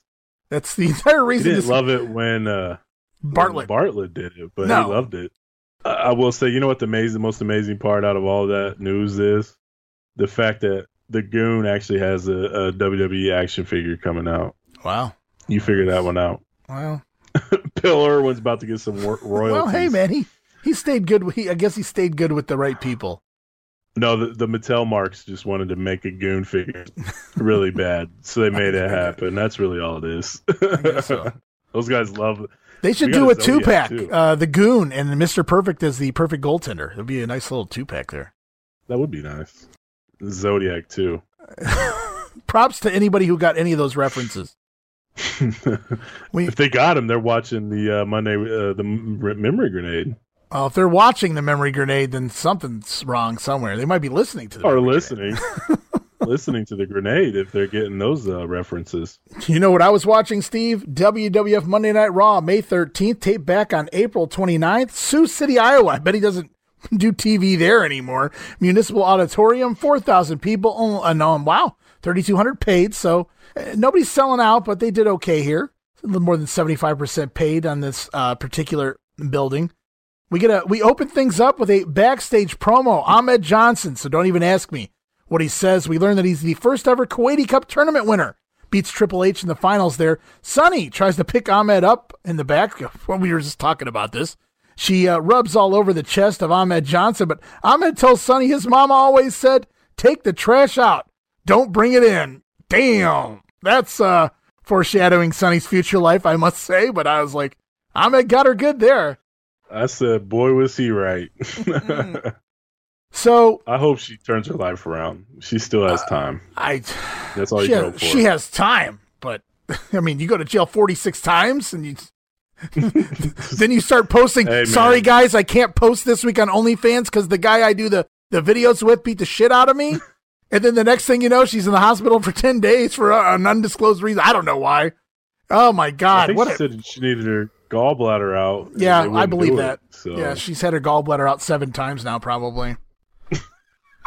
Man, all you can do is hope. All you can do is hope that somebody can turn their life around. Oh, I hope. I see a repeat pattern here.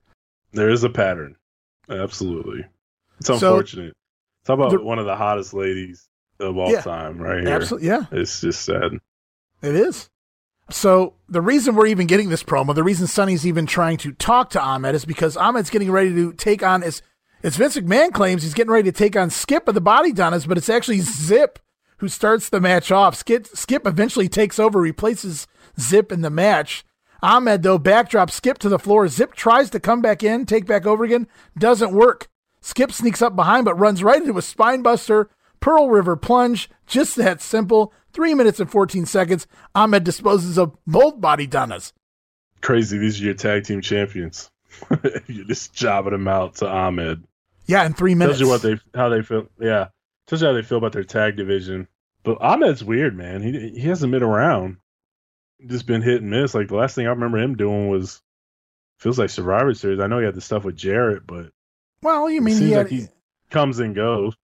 He's working these pay-per-views and these 6-mans and tag matches. He's kind of working into that Cornette feud without actually feuding with anybody there. It's just weird. Like he comes in and slams Yoko, and you feel like, okay, he's going to ascend his way to the top rather quickly, and then the Clique, I'm sure, probably got involved. Well, I think it was more all of the injuries, and then them actually looking at him and going, okay, maybe he's not ready. Let's slow it down a little bit. I think the plans were still there to push him to the moon. I just think they realized probably not as fast as we had hoped. And I think Ahmed, who is really hard to have a conversation with, by the way, and I don't mean just because of the way he talks. I mean, he's set in his ways. But even he very recently admitted that, like, yeah, maybe I got, they pushed me a little too much too soon. I was still green. So he openly admitted he was green to the level of the WWF during this period. So, I mean, I think it's a hodgepodge of reasons why Ahmed's he's floating around there. They're protecting him still. He's beating the tag team champions in 3 minutes. So he's still there. Oh, it's that time. It's that time. It's what you've been waiting for. Yes. Cue the music, the Warrior music. Dun, dun, dun, dun, dun. Warrior Man here. Yes, it's the Ultimate Warrior selling his Ultimate Warrior Academy. And oh my God, this ruined his character for me forever. It's the Ultimate Warrior in a commercial for his own Warrior Academy. And he's not dressed like the Warrior, Steve. No. He's dressed like an everyday man with a baseball cap and a ponytail, sunglasses and no paint, and talking to us like a normal human being, trying to sell us on his product to make some money. And he starts the promo off by saying, Warrior Man here. So he's no longer the Ultimate Warriors. Warrior Man here. Warrior Man here. Like, it fucking killed him forever. I'm like, what the fuck is this? I remember this very vividly when this aired. Warrior Man here. I was like, what the hell's going on? Like, this is not what I expected for his return. I remember this. It's clearly what he had in mind. I ain't gonna lie, man. Like, I'll save some of this stuff for when we do the Mania watch along. WrestleMania 12 is one of the first shows that I was like super, super excited for, like an actual match. A lot of times it was just, oh, this is WrestleMania, I gotta watch. I didn't really care about a match. I wasn't invested in anything. But I was really invested in Bret and Shawn. Like, I really liked the story leading into it. I thought it was cool. It was Bret Hart, my guy. So I was like really excited to see a 60-minute match because I'd never seen one before. So that was all new. But then they said that the Ultimate Warrior's coming back. And man, I was super excited because that was my guy. He still is my guy. He's always going to be my guy. But this shit, like, watching it now, as a kid, I didn't care. It was Ultimate Warrior on my TV. I didn't really give a damn. But seeing it now, it's like this dude is cartoon 1989 WWF stuck in 96, and he hasn't changed at all other than Warrior Man here. And Warrior Man here. Just shilling his product. Warrior Man here. I'm shocked Vince McMahon got in bed with this dude again for what this is. Now, if it was just wrestling, that's one thing. I can get it. But you're really, knowing all the issues that you've had with this guy, you're really pushing a university, a comic book, and whatever else he comes up with. Like, wow, that's... Destrucity? Yes, Vince McMahon even uses the word destrucity next week. That's next level stupidity. I'm buying in, pal. Like, I'm buying into the Warrior Man. Come on, man. Warrior Man. Get the fuck out of here. Oh, my God. So, well, really, like, I will say the one thing, though, and it's coming up, like, later on down the road, but when he comes out to confront, I think, Lawler, he may have already done it. I don't know. But he had that all black face paint. Nothing else on it, just black. The Warrior logo, but black only. It's like he didn't even bother or didn't even care to prepare himself to be on TV as the Ultimate Warrior. It's like he left that commercial of Warrior Man, and then he quickly put on black and came out. Yeah. Like that's what it feels like. He just wasn't invested like he was before. You can clearly tell he had ulterior motives, and he was just going through the motions and did not want to be here. As far as wrestling goes, ulterior motives, definitely. It was just here to sell his comic book, come up with this academy nonsense, and carny ways to make money outside of actually having to wrestle. Is basically what we got going on here. And who knows, he probably planned on ditching Vince once he got all this other stuff off the ground and going. But probably. But hey, man, isn't that what everybody would want anyway? Is Warrior making money without actually wrestling? Because if you read the sheets and everything else and everyone else, he's a terrible wrestler and everything else. But I'm not getting into that. But I mean, that's what people would want, right? Make money without wrestling. I'll agree with that. So we'll go on with the show. It's Vader in the ring with Jim Cornette in his corner taking on Duke the Dumpster Droese. Vader works over Droese early in the corner, but the Dumpster comes back with a nice clothesline, drops Vader. Very believable, too. And then Droese launches himself with a crossbody into Vader. Both guys topple over the top rope to the floor, and we go into commercial back from break. Vader has control again, mauls over Duke the Dumpster. Droese fights back out of a chinlock and hits a running drop kick that sends Vader down. Droese then misses a top rope dive, eats the Vader bomb. Vader picks up the win. 7 minutes.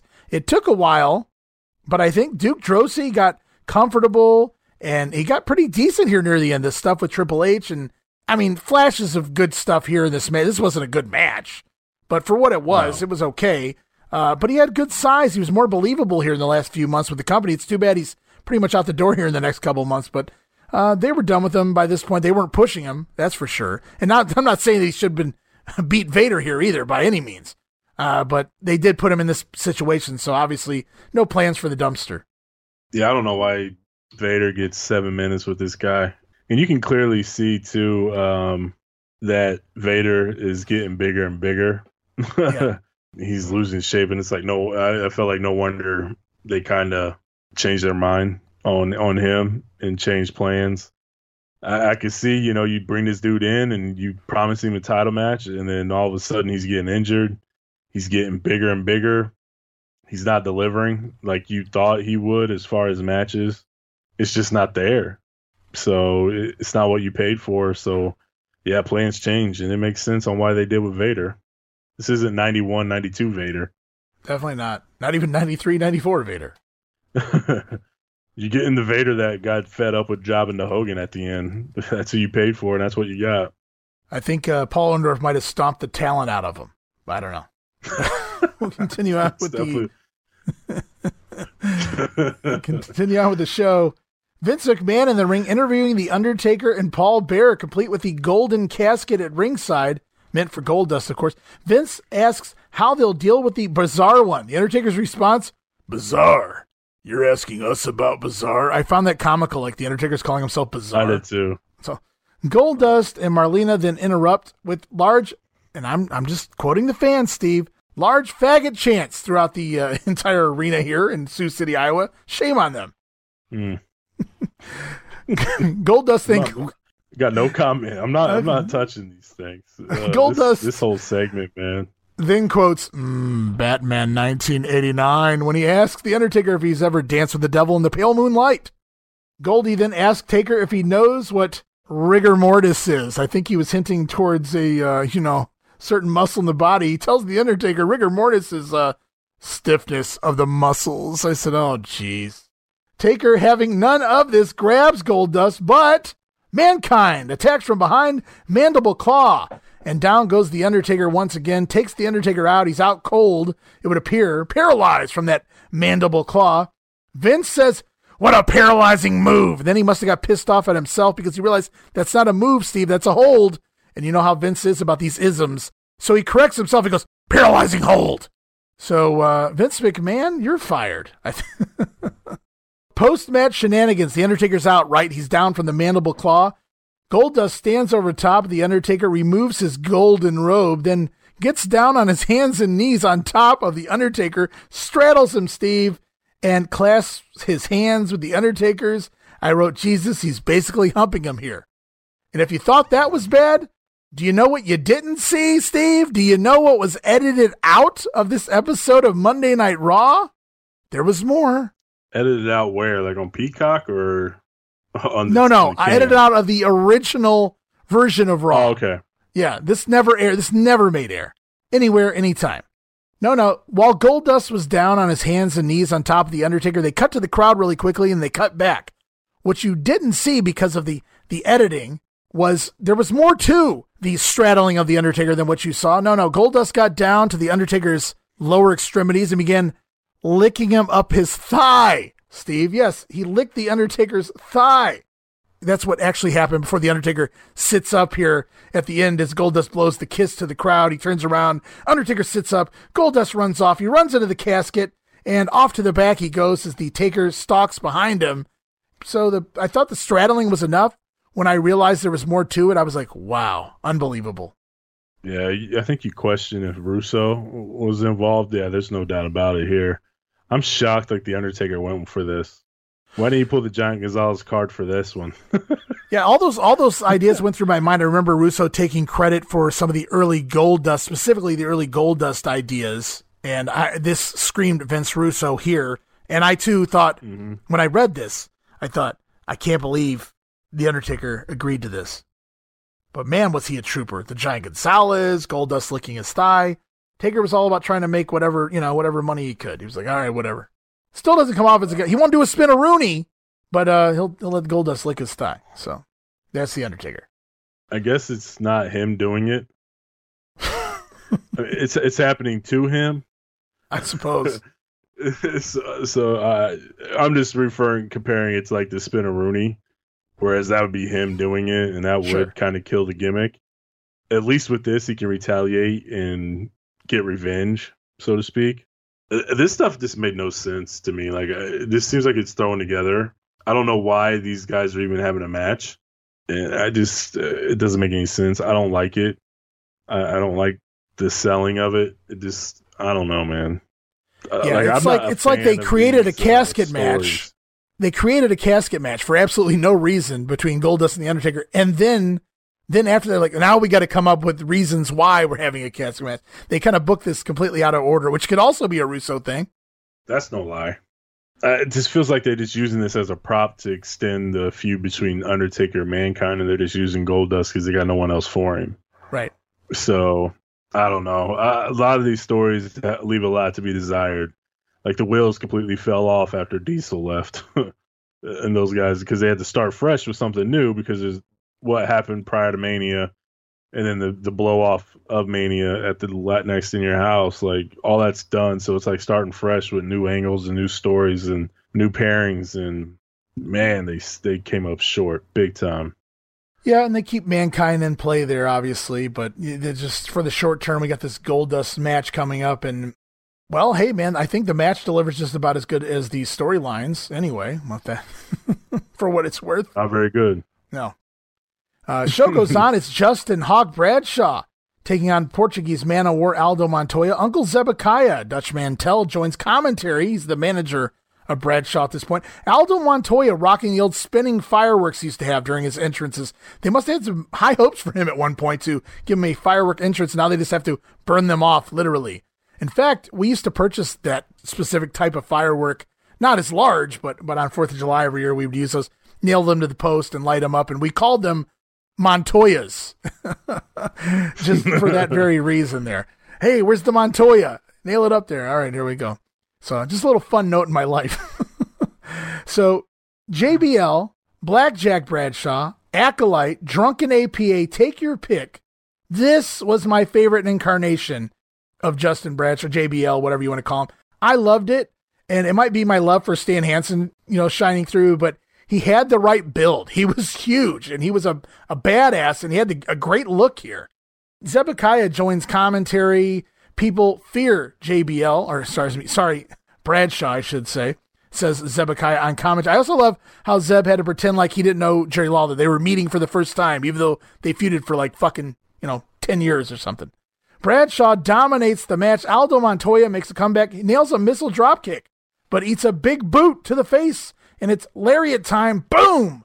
And when I saw it, I literally yelled, "Boom, Steve!" because I marked out for it, and then my dog jumped up. I woke my dog up. So, anywho, always love the clothesline. Lariat gets the win, 3 minutes and 45 seconds, and Bradshaw brands the Man of War after the. I forgot all about him having the branding iron until I saw it here. Brands the Man of War with the JB branding iron. Yep, I love the clothesline. It's one of my all-time favorite moves, especially when they just wind up and beat the shit out of you with it. Yeah, and Bradshaw certainly didn't give a flying shit about hurting anyone or winding up and hitting you as hard as he possibly can. That's what makes it so good. Him and Stan Hansen kind of, they're the same. Like, even probably the Berserker, I'm sure, at times didn't give a shit. So like, it's just more, that's what's so good about it. That's what's so good about it is those big lariats. Is just nobody cares. The guys delivering it don't really give a shit the repercussions of what happens, and that's cool with me. As long as it's a lariat, I got you. Okay. Yep. I had mentioned before, I think on the last episode of Monday Warfare, about the WF doing the Kuwait tour, I should say. There's a video here. Yeah. And Vince does the voiceover, talks about the former Iraqi aggression in Kuwait and Kuwait overcoming and having their freedom now. Let freedom ring, Steve. We'll have another video on this next week. It morphs into something and just blows my fucking mind. But Vince just trying to get shit over here about Kuwait in the video, and I don't really know what his plan was here. Just felt more like the old charity thing that we saw back in 1993 with Vince having to air his charitable work. Here we're talking about Kuwait. We'll continue on with the show, though, because there's more video from Kuwait. It's not about just bombs in Iraq and freedom. It's about Bulldog and Shawn Michaels and shit like that, because Shawn Michaels randomly at a beach somewhere in Kuwait, very windy, by the way, when he's attacked by the British Bulldog on the beach. Bulldog rocking swimming trunks, by the way, so I'm thinking he was on the beach, too, somewhere. Nobody else was on the beach, I should mention, Steve. Bulldog attacks Shawn Michaels, drags him to the ocean where I presumed that he was going to try to drown him, murder him. I don't really know. Whatever the case may be, Shawn did manage to live through this, but Bulldog kind of beats the crap out of him for supposedly hitting on his wife. This didn't do anything for me then. It doesn't do anything for me 25 years later. I don't mind this because it's wrestling related. He's beating him up on the beach, whatever. I think it's funny. It looks cool. Them just fighting in the water a little bit. But as far as the story goes, no, it does nothing for me. So this was okay. This is like the only thing that they really do that didn't bother me. Like if you hit on my wife or something, I'm gonna be pissed, and I would want retaliation too. So actual wrestling sense, as far as what they're doing here, this is fine. The rest of it, garbage. It's main event time on Raw when we see WWF champion Shawn Michaels with Jose Lothario in his corner taking on Triple H with valet Amy Peterson in his corner this week because Click rules. So it's Shawn versus Hunter here. Triple H gets the better of Shawn momentarily as we go into an early commercial break. Shawn Michaels makes the comeback and one-ups Hunter. Hits on his valet. Proves he's a womanizer, I wrote. ? Huh? Why would you do this, Shawn, in the middle of being accused of all these things? Shawn goes out and hits on Hunter's valet. Shawn then owns Triple H in the ring, clotheslines him to the floor, skins the cat back inside, then drags Hunter in a headlock back into the ring over the top rope, and drops him right on his prominent proboscis. Yeah, that's how you say it. On his big nose, I should say. Shawn works Hunter over, works his nose. He didn't work his arm, didn't work his leg, didn't work his back. No, he worked Hunter's nose. Vince even calls him W.C. Fields. For those who don't get that reference, why don't you Google it? Wikipedia, go back about 100 years. Guy had quite a schnoz. Mr. Perfect comes out. He's watching someone, I'm assuming Shawn Michaels, from the aisleway. Recent issues has Mr. Perfect had with Shawn Michaels. Of course, if you guys remember, we talked about this where Perfect tried to help Diesel out and beat Shawn Michaels, and that plays into something more here moving forward. But outside of the ring, Shawn Michaels charges at Triple H, but eats a hot shot onto the guardrail. Triple H then takes over the match as we go into yet another commercial. Triple H, coming back from commercial, dominates the match. Shawn with some hope spots, but a third commercial break, Steve, during this match is Perfect still watching on in the aisleway. I wrote, wonder why this was given so much time, Steve. Do you wonder why? No. I know why. Being sarcastic. Triple H still in control. Shocker. After the third commercial break. Chinlock on Shawn Michaels. Comeback time, though. Shawn counters a pedigree with a catapult and hits the HBK 5 moves of doom. Perfect then wanders closer to ringside as Shawn counters a powerbomb with a Hurricane Rana, or as Vince called it, a Frankensteiner. I don't think he even noticed that, the Steiners are in WCW. Shawn then finally counters a pedigree into a backdrop, and Triple H eats a super kick. Shawn Michaels gets the win. 13 minutes shown without commercials, a 16-minute match. About as good of a match as you could ask for on TV, I'd say. Yeah, it wasn't a bad match. It was pretty good. Run-of-the-mill kind of stuff. Nothing like overly tremendous, but it was good. Like you said, it was a perfect match for TV. It kind of leaves you wanting more. Maybe not necessarily of Shawn and Hunter, but just more of Shawn Michaels, I guess, since he was the champion, and he was entertaining. All BS aside, he was pretty fun to watch in the ring. So, yeah, it served its purpose and did what it was supposed to do, make a champion look good in a competitive match. Yeah, very competitive match for TV. Shawn picks up the clean win with the super kick, and Mr. Perfect leaves ringside. Doesn't interfere in the match, but he is watching on, so keep Mr. Perfect in your mind moving forward here in the weeks to come. Jim Ross then interviews the Bulldog, Jim Cornette, and Diana Smith. Bulldog has Jake the Snake Roberts next week, but Shawn Michaels will be on commentary because that's a good idea. Who the fuck booked that? Bulldog is not happy. He says Shawn better not go anywhere near Diana. This may be over before In Your House should Shawn show up next week for commentary. Bulldog says he's not going to get anywhere with near my wife. And Vince on commentary says, oh, yes, he is. So what the fuck was that about, I wrote? What the hell? Vince McMahon basically calling the Bulldog, yeah, he is. He's going to get all over your wife. Yeah, pal. Yeah, that was, I picked up on that as well. I was like, what are you trying to say? What are you trying to say, Vince? Yeah, and he said it like definitively. Like he said it like it was matter-of-factly. Like, oh, yes, he is. He's going to rape me. Yeah, and he sounded, like exactly. He sounded like, he's going to get your wife, dude. If he wants her, he can have her. Like, that's kind of how it came across. Because he's Shawn Michaels. Yeah. You mentioned the skin the cat. Where was you supposed to remember that for Raw? Where was you? Did you have a comment for that, or? Oh no, it wasn't a skin the cat. It was the flip back into the ring. We're going to come up on that on the next episode of Raw. I apologize. Oh, okay. But I appreciate you remembering that. I really do. I do remember. I'm not going to forget stuff. Segment of the night, was it Triple H and Shawn Michaels, Vader in the dumpster, Goldust humping a dead man? I guess you could call it the original Katie Vick angle, sort of. Ahmed Johnson telling off the real trash, not the dumpster, but rather Sonny, or was it Warrior Man here? Could be any of those. Take your pick. Shawn and Hunter by default. Lots of squash matches. Yeah. I'm not buying like Droese or Aldo Montoya at this point. I don't think I ever did. Bradshaw looked good. Vader, I thought Vader's match went way too long for Vader. Undertaker stuff makes no sense to me. It's disturbing. I'm still shocked that he allowed that to happen. But business is business, I guess. Yeah, by default, Triple H and Shawn Michaels get the win here. Nothing else on the show really came anywhere near a good wrestling match. So, yeah, I'm going to have to go with you. I don't know that I cared for pretty much anything else on this show. And Ahmed Skip or Zip or take your pick. That went like 3 minutes. So Triple H and Shawn all day long here. And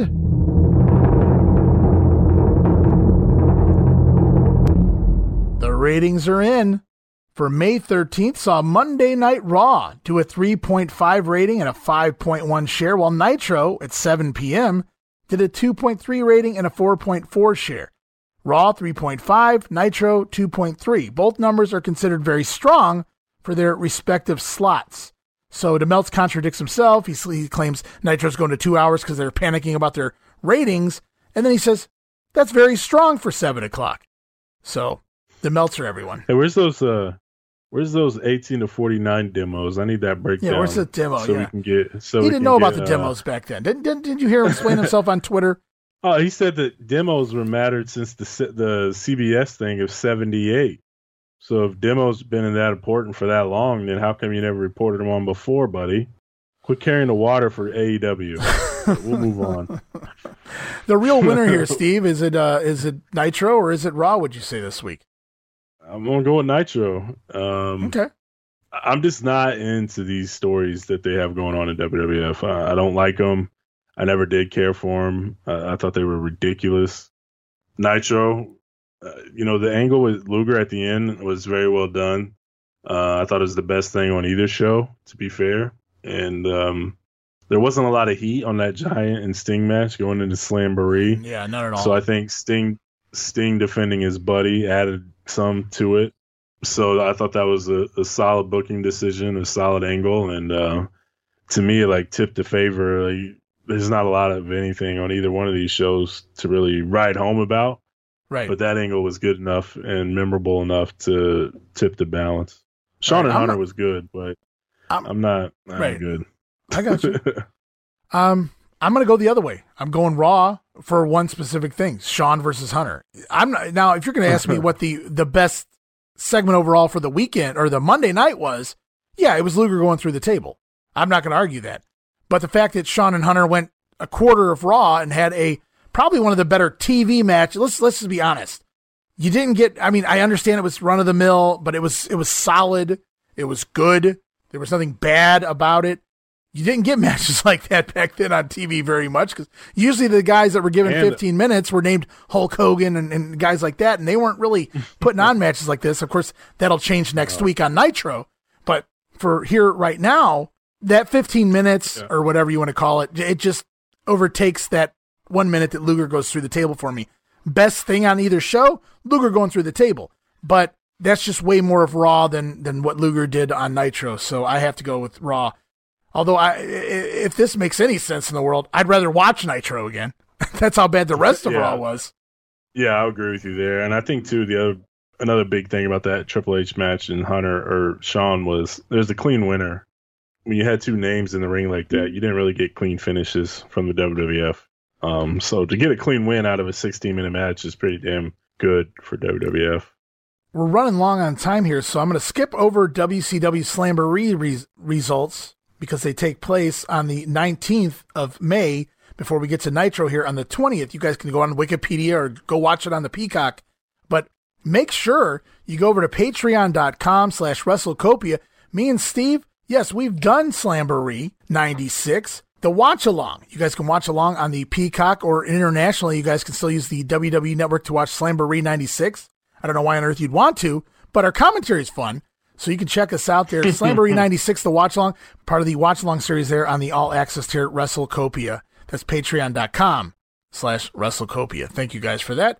And we'll move on. So Slamboree results. Obviously, we had the Lethal Lottery. Of course, Steiner versus Steiner, Road Warrior versus Road Warrior, foes teaming up, baby faces facing each other, all kinds of silly nonsense going on here. But the gist of this whole thing is the winners of the first and second round advance into an 8-man battle bowl, if you want to call it that, where you can win by either going out of the ring or eliminating your opponents out of the ring or pinning them, of all things here. DDP, yeah, the guy that just got announced for the fucking pay-per-view on Monday, picks up the win here. He wins Battle Bowl, wins the Battle Bowl ring, the coveted Battle Bowl ring, and he earns a shot because remember, the winner was supposed to receive a shot at the Giant at the upcoming Great American Bash pay-per-view.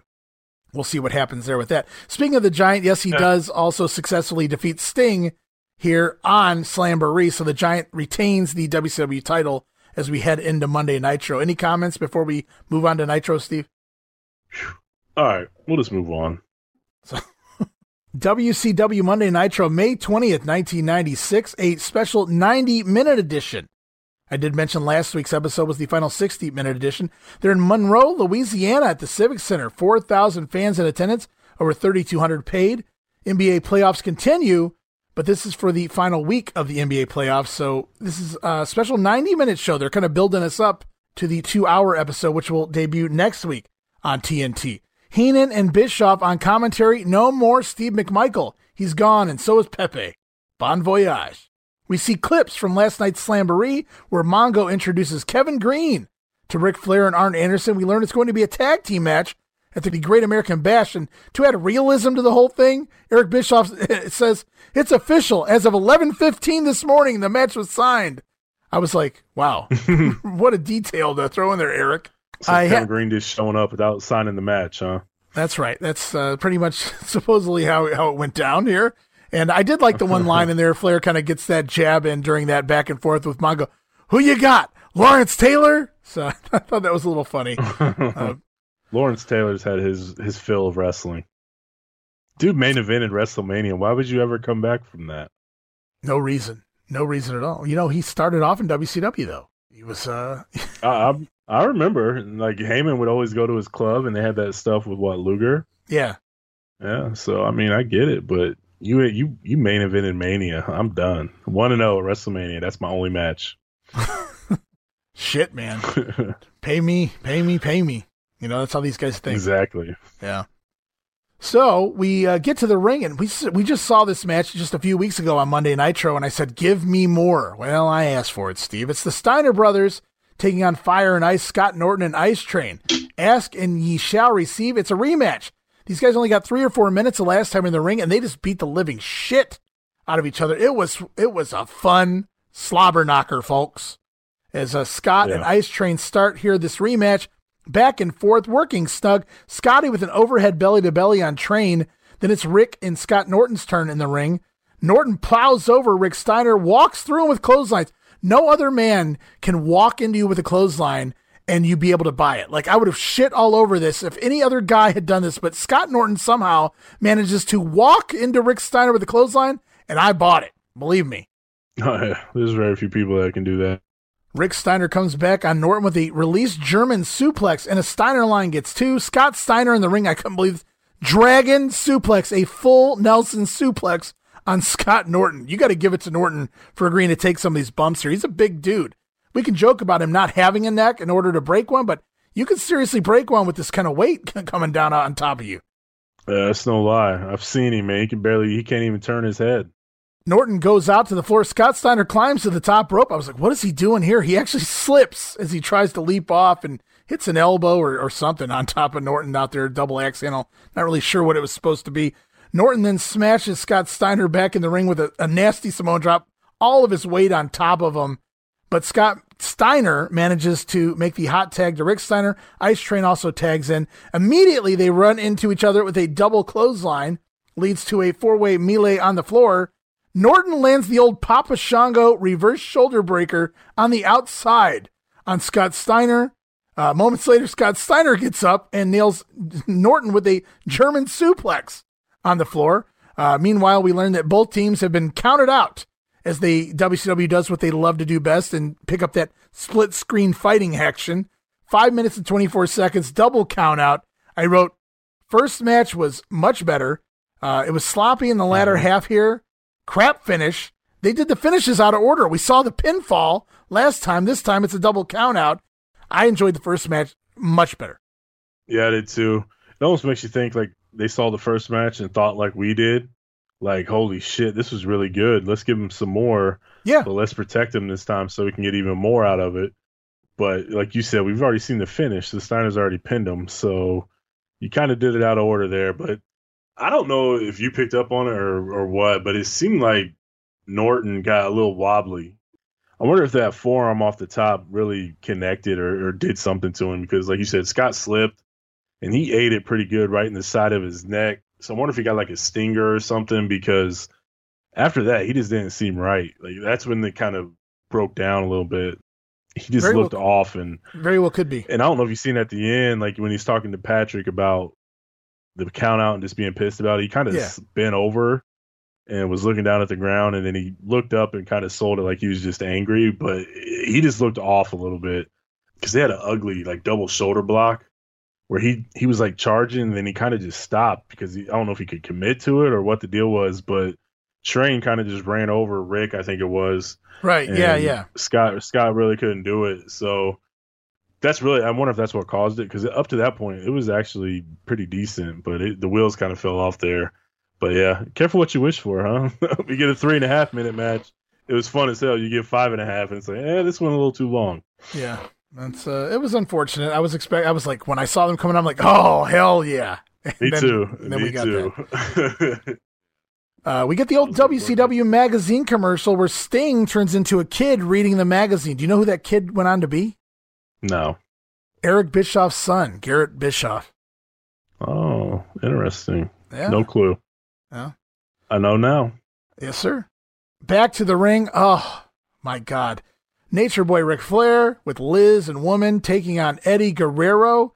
Last night at Slamboree, it was Flair and Savage taking on Arn Anderson and Guerrero. This is kind of Guerrero's way of getting a little revenge, but it's also our way of getting a good match on TV here this week. Mm-hmm. Flair teases Randy Savage. He kisses Liz's hand. He's really pissing the Macho Man off, who is not permitted in the building, by the way.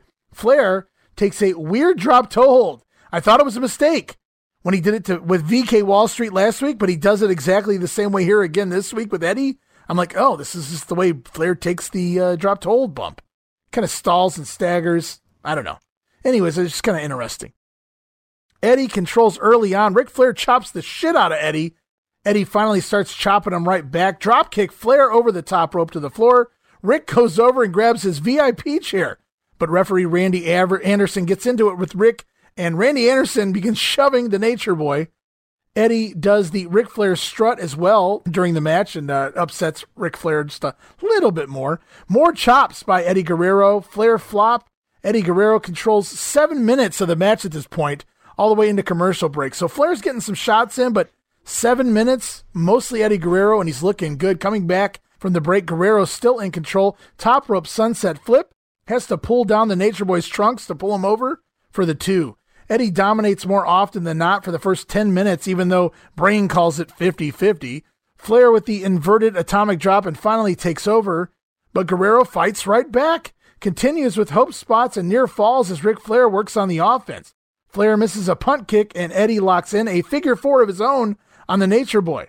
Flair gets to the ropes to commence a break. Eddie misses a top rope dive out to the floor and hurts his knee. So basically, Guerrero locks in the figure 4. Flair gets to the ropes and rolls outside to recover as Guerrero goes to the top rope, dives out onto Flair, but Flair sidesteps, and Guerrero blows out his knee. Kayfabe, folks. Flair suplexes Eddie on the outside, then back inside. Guerrero still fighting back, hobbling on the knee, but still with hope spots. So they give Eddie all the work in the world here in this match. Flair flip up into the corner and out to the apron, and Eddie drop kicks him off. I loved it. Back inside, tornado DDT. May have been the first time ever that I can recall anyway here in WCW. 1, 2, near fall with the tornado DDT. Really woke the announcers and the crowd up. Not that they were dead, but they really popped for that tornado DDT there. Eddie walks the ropes into a flying Hurricane Rana and sets Flair up for the frog splash. I thought for sure this was it. I thought Rick was going to get out of the way of this, but no. The frog splash connects, but Eddie hurts his knee further on the way down, and he can't make the cover. Ric Flair sees the opening, and it's, woo, figure 4 time. Eddie tries to block it, and I love that too. Great psychology. Eddie putting his hand on Flair's leg, trying to keep him from locking in that figure 4, but Flair locks it in. Woman again this week, more added leverage. Does Eddie submit? No. He passes out. 1, 2, 3 from the pain, and Ric Flair picks up the win. 19.5 minutes. 1 year ago, Steve, Eddie was in a bingo hall. Now he's wrestling a 20-minute match with Ric Flair on TNT. Yeah, that was it was really, really good. The tornado DDT popped the shit out of Bobby Heenan. He was like going nuts. He really sold the move. He thought it was just the greatest move he's ever seen. It almost felt like just a really, really excellent match. I don't know. You kind of watch this match and you think, man, Shawn and Hunter wasn't that great. No, to be honest, definitely right. No, Ric Flair was really given Eddie everything that he needed to establish himself as a player. I'm not saying he should be in the title picture anytime soon. I'm not saying he should be elevated past what he is, but there's something there, and it's like I want to see more of Eddie Guerrero. You're just intrigued with him and what he can do, and maybe get him in there with somebody else, because he's clearly shown that he deserves more than what he's getting. So he needs to be on TV every week and really establish like a character, something that can get him over to the masses. And this is a great start. Unfortunately, we know where it goes, but Eddie's the man, and this was a hell of a match. And I think Ric Flair, I don't know if he went in playing the character, but after 2 or 3 minutes, like he was like, okay, it's time to go. And he put on his best work in a long time too, I feel like. Yeah, and DeMelt says best match on Nitro in a long time. But I'm going to go one step further here, Steve. I'm going to say this may be Ric Flair's final good match. I mean, really, really good match. I don't mean by with the Shawn Michaels match where the emotions are there. I mean, wrestling-wise, old Ric Flair. It took a young guy that can go to force Ric Flair to keep up. And he did to Ric Flair's level. This might be Ric Flair's last good wrestling match. It's definitely possible. I know we got a lot of Ric Flair to come, but I think as far as a pure wrestling match, this is probably one of the last for sure. Yeah. Really no story that's driving it. This was just a young pup in the ring with Ric Flair, and Ric Flair said it's time to go. And he made Eddie Guerrero look like $1 million. He put him over, even though he lost. He made Eddie look really good. Like, he made Eddie look like a winner in losing. Just this is definitely one of those instances where Eddie loses and he doesn't look like a loser whatsoever, because everybody knows who Eddie Guerrero is now after that match. Yep, absolutely. 100%. I wrote, if they can keep this up in the 2-hour format, just one really good match every week that goes 20 minutes, I'm sold. Unfortunately, the NWO come in, and that's unfortunately they don't need to have a really good match every week. I think if they would have stuck to this format, they would still be here. So the NWO's fine, but they shouldn't dominate 70% of the show. No, and that's kind of what killed the NWO. It's just too much. That's when the trains went off the track. So this is what I didn't like. I didn't care for the fact that Ric Flair just wrestled a 20-minute match where Eddie Guerrero gave him everything he could handle, damn near beat the former however many time world champion is here in 1996. And he goes straight over to the VIP table. I was fine with that last week. He wrestled IRS in a 7-minute snooze fest. This week he goes 20 minutes of action with Eddie Guerrero, walks straight over to the VIP table to have a promo with Mean Gene Okerlund, of course, conducting the interview. Mean Gene has heard the Macho Man is inside the building. Flair heard Savage is in jail for trying to break up a Flair dinner party with the ladies. Flair says Mongo isn't here because he ran scared of Flair and Arn Anderson from Slamboree. He says Kevin Green also made 2 mistakes. One, coming into North Carolina, because he had joined the Panthers, without asking Flair's permission. I kind of like that one. Second, Flair says, you can't cross-train football to wrestling like Flair has cross-trained his girls. My God. Oh, goodness. Flair says Green won't even make it to NFL minicamp. Flair closes things by taking his champagne with him, and he's going to go join commentary. Mean Gene the Lush is upset that Ric Flair took the champagne with him. So Ric Flair going to join commentary for the remainder of the night. Can't wait for the one-liners. One-liners all night long after this. I wrote some of them down, some of them I didn't. I see a couple of them here in this upcoming match as we go back to the ring. Tag team champions Sting and Luger taking on the Faces of Fear, Ming and the Barbarian. Flair, as I pointed out, joins commentary. So Heenan lights the candles. He's brought the candles with him from the VIP table. Flair references Deborah McMichael and says, Debbie from Dallas? Jeez. Oh, Lord.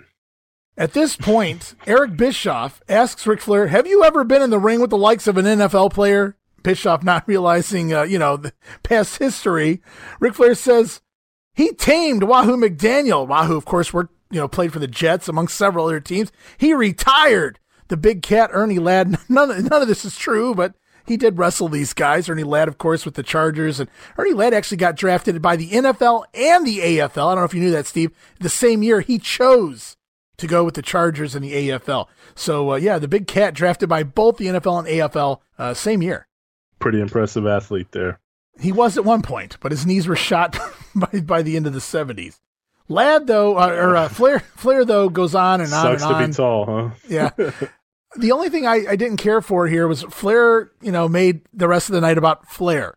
So even though he would pivot and kind of go, yeah, Sting's the greatest athlete, or Ming's the toughest, king of the Polynesian Islands, or whatever he calls him, it always goes back to Ric Flair, as you would expect. And I forgot Sting and Luger were even champions at this point.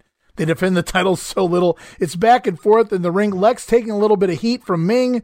Rick then sings into the commercial break, Debbie does the Nature Boy. I can't believe this I guess it was live. It had to make air. But I can't believe Bischoff didn't kind of have a conversation with Rick during the commercial break after a line like that. Yeah, it doesn't stop. I can't believe this is still on the Peacock, right? Yeah, absolutely. So we come back from commercial break. Sting taking it to both faces of fear. He tries a bear hug on the Barbarian. Looks like a missed spot here. They kind of collided, and Sting just, goes into a bear hug on the Barbarian. Looks absolutely ridiculous. But you can tell Sting's calling a spot as he's holding Barbarian. And Sting misses a drop kick, and the faces of fear take over. Inverted atomic drop by Ming as Barbarian lays in a big boot. Nice finisher there. If you guys ever watched their couple matches in the WWF right around WrestleMania 7, Barbarian and Haku as a team, that was actually their finisher. They nail it on Sting here. Lex Luger breaks up the count. Barbarian then takes Sting all the way to the top rope with a belly-to-belly superplex, and holy shit, he throws Sting the entire length of the ring.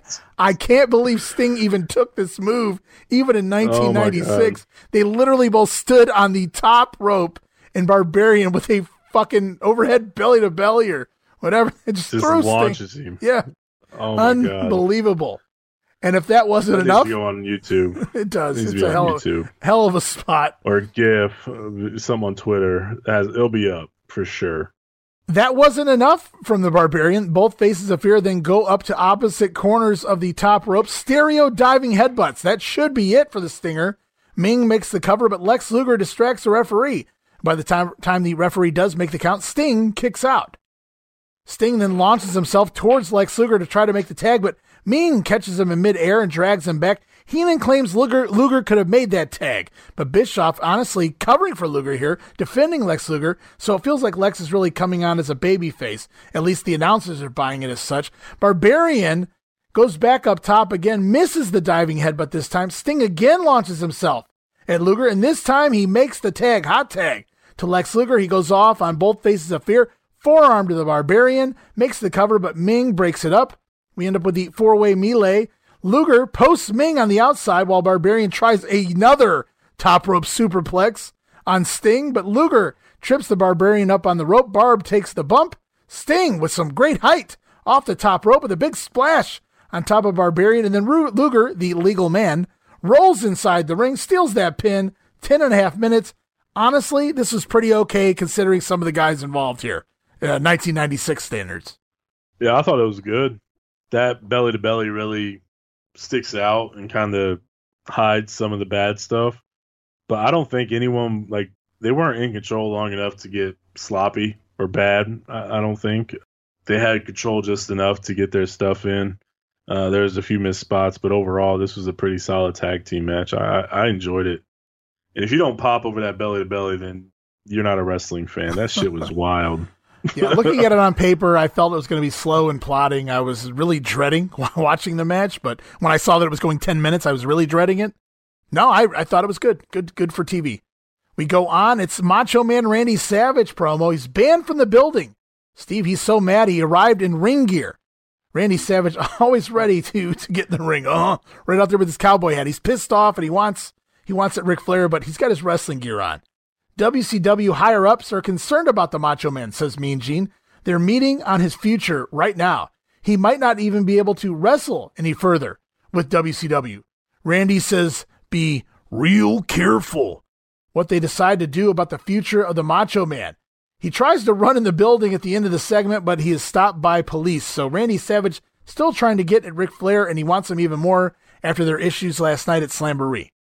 Yeah, I think Macho Man's clothes are so cool, man. He probably just rocks that. This looks like his I'm gonna walk around town gear. These are my pajamas, huh? Yeah. So, but no, this is actually I enjoy this. He's so nuts and he's snapped, and I think they're just doing little things to piss him off. So you can't get in. We're conversating about your future in the company. All these things that are out of his control, and Macho Man wants to be in control of himself. Snapped to the point where he can't do it anymore, so somebody has to make decisions for him, and he hates it. So, not a bad story being told here at all. We go to a vignette as blood continues to run cold, and back to the ring. It's the winner of Battle Bowl, and the Battle Bowl ring, it's Diamond Dallas Page taking on Brad Armstrong, who lost to Dean Malenko in a Cruiserweight title match at Slamboree as well. Flair remains on commentary as DDP tries to wrestle Brad. When that doesn't work, he puts the boots to Brad Armstrong. As we go into a commercial break, we come back, and this crowd is DEAD dead. To give you an idea of how bad it was that DDP went over at Battle Bowl, he has no response here from the crowd. Now think about that for a second. He wins 2 matches in Lethal Lottery, wins the Battle Bowl, beats 3 guys with this new finisher. Well, it's not really new anymore, but they're trying to get it over as an unbeatable, you can't kick out of it type of move here. As DDP misses a shoulder charge into the corner, it's time for Armstrong to make his comeback, but the crowd is Brad does the 10 turnbuckle smashes in the corner, and Flair says, I used to do that to Savage back when he could get into the building to wrestle. I thought that was a good line. I laughed at that. It's probably the best Flair line all night as far as wrestling goes. He goes, they're just doing it. Pretty funny. Match goes on. Brad comes off the top rope with a crossbody block, gets a 2 count. Back up, but runs right into the Diamond Cutter. DDP gets the win, 7.5 minutes. Bischoff likes to say context is king on his podcast, Steve. And recently, when I listened to his version of Slamboree 96, he questioned DeMeltz's comments about trashing Brad Armstrong, not as a wrestler, but being put in that position and how it lowered the meaning of the Cruiserweight title belt when Brad Armstrong's getting a title shot. Context is king, Bischoff. This right here is why, and I can't believe I'm defending Dave Meltzer, but this here is why Dave said what he said about Brad Armstrong. It's not about his talent. It's about the way he was booked and used. Yeah, I remember him saying, like, it just devalues things because he's been a jobber, like, ever since he's been on TV. You can go all the way back to 89, 90, 91, whenever he was there. Like, he jobbed. He was a jobber. That's kind of how he's always been portrayed. He's never been established as somebody that's serious. So when you see Brad Armstrong in the ring, it's just like, okay, he's going to make the guy that they want to get over and look good doing it. And he's going to take the job and do the job. And that's what he is. He's an enhancement talent. That's how he's always been booked. That's how he's always been portrayed. It's sad. Well, he's a hell of a talent in his own right. Oh, yeah. But that's just the way it was. So seeing him on pay-per-view or seeing him in the Cruiserweight title match or tournament, it really didn't make any sense. It's just a guaranteed loss for him is how people would look at it.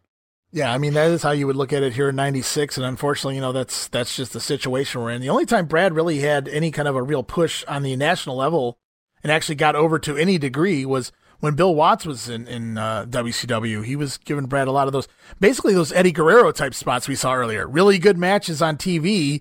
He didn't necessarily win them all, but it was the most over and the best push I think Brad had ever been in his WCW runs anyway. Mean Gene enters the ring after DDP pins Armstrong here. Mean Gene wants to talk with DDP about his win at Battle Bowl. Remember, the winner gets a shot at the Giant at the Great American Bash for the WCW title. DDP lists almost everyone in the Lethal Lottery, even though he didn't wrestle most of them.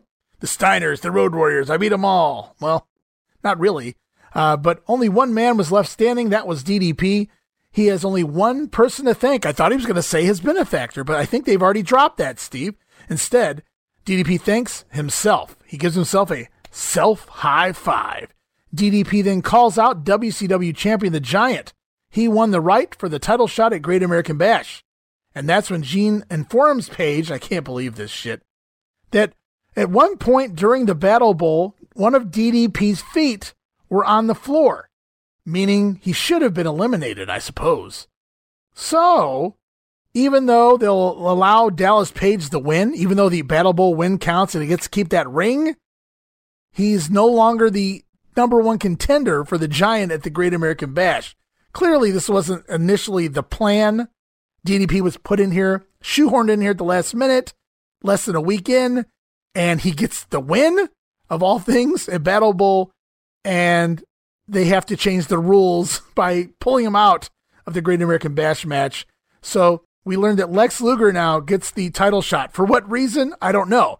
Remember, DDP pinned the Barbarian last in the Battle Bowl, so why isn't Barbarian getting that title shot? No, it's just Lex Luger, I suppose, I guess from taking that table spot last week. DDP grabs Gene, and Gene wants an officer in here, damn it. Yeah. They didn't know what was going on with DDP here. The benefactor thing gets created, then dropped. He wasn't in the Battle Bowl, then he's in it, and he wins it. It's supposed to be for the title, but now it's not. There's a lot of changing of angles and storylines and things here, all for DDP. All for nothing. Because, like, they just completely, I don't think we've ever seen a lethal lottery again. This is the last one. I don't know how you can come back from this because it's basically useless. It's a waste of time if you're just going to modify the rules after the fact. After Royal Rumble 95, like, it's kind of been set in stone that Battle Royals, both feet have to touch the floor. But you, since you booked yourself into a corner that you didn't know how to get out of or whatever the hell you're trying to do here, you got to change that rule and say, well, your foot hit the floor, so you were eliminated. I don't like it. It's stupid.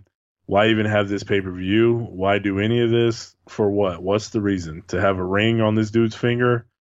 I don't know. So that he can feud with Jim Duggan, who I think steals the ring at some point, if I remember correctly. Yeah, I know that's coming. But it makes absolutely no sense at all. It's not very good, and it feels like a waste of time. And this is one of those things that's kind of a precursor to what's to come. Like, things just get started, stopped, and tossed to the side for really no reason at all. And this was one of the earlier ones. Yeah, they go out of their way to put DDP in this position, and then immediately after they put him in this position, he's off doing Disney tapings with Hacksaw Jim Duggan.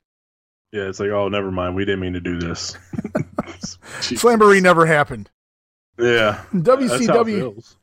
So Bret Hart was the fightingest champion in the World Wrestling Federation. Well, the Giant, it must be the fightingest champion here in WCW. He beat Lex Luger. Well, I don't know if he beat him, but he certainly beat him down, Lex Luger, last week on Nitro. This week, the Giant defending the title against Arn Anderson.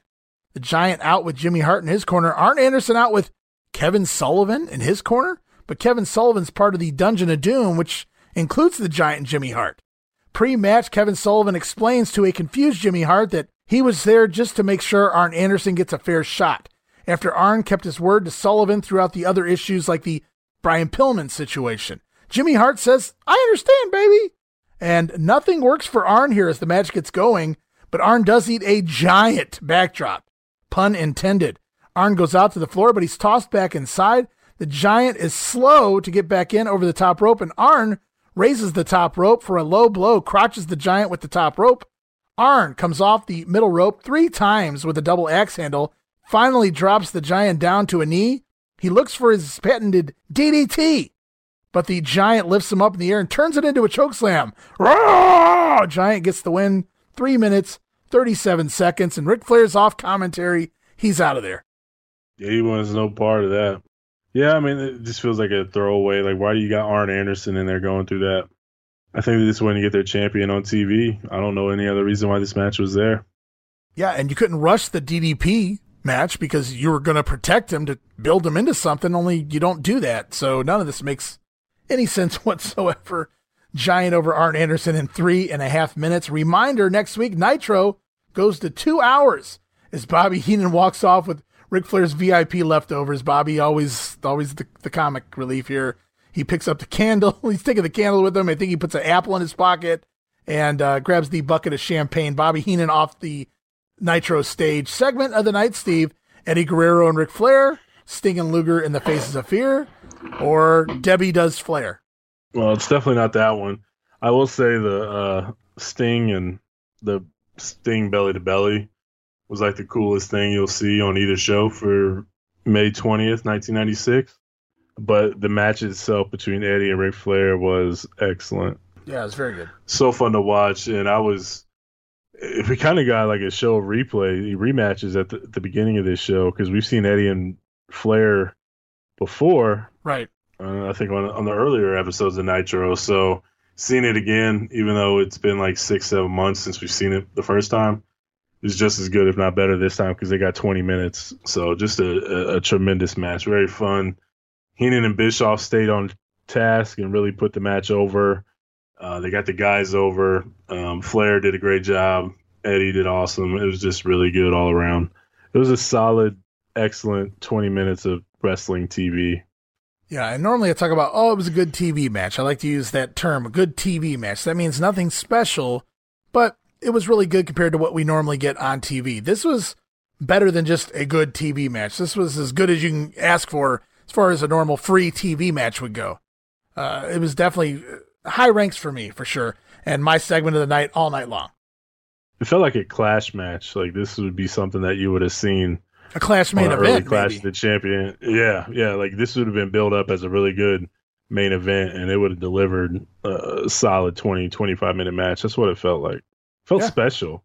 I don't know if it's just because we're looking at it retroactively and in a historical sense. It's Eddie Guerrero and Ric Flair, but it just felt different. It just hit different. I don't know why, but it was really good.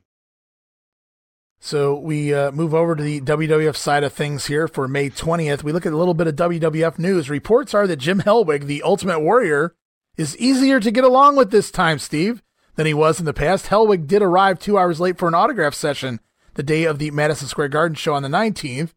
I found that comical that Dave Meltzer would write that Jim Hellwig is easier to get along with this time. We'll find out just how long that lasts. I'm surprised he didn't put Anabolic Warrior is easier to get along with this time. Good point. Warrior Man here.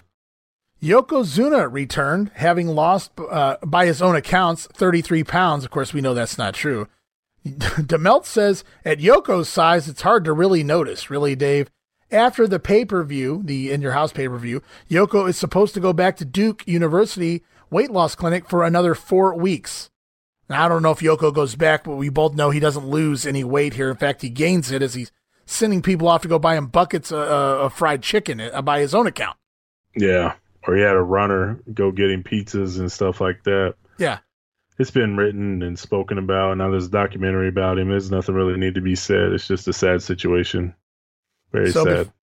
So before we kick off Raw here for May 20th, we're going to talk really quickly about Madison Square Garden the night before, Sunday night, May 19th. The Godwins beat the Body Donnas for the tag team titles, but that's not the big news. No. It was the final night in the company for Razor, Ramon, and Diesel. Ding dong, the cancers are gone as of May 19th in Madison Square Garden. The reason for Razor and Diesel not doing any TV jobs on the way out was different in each case.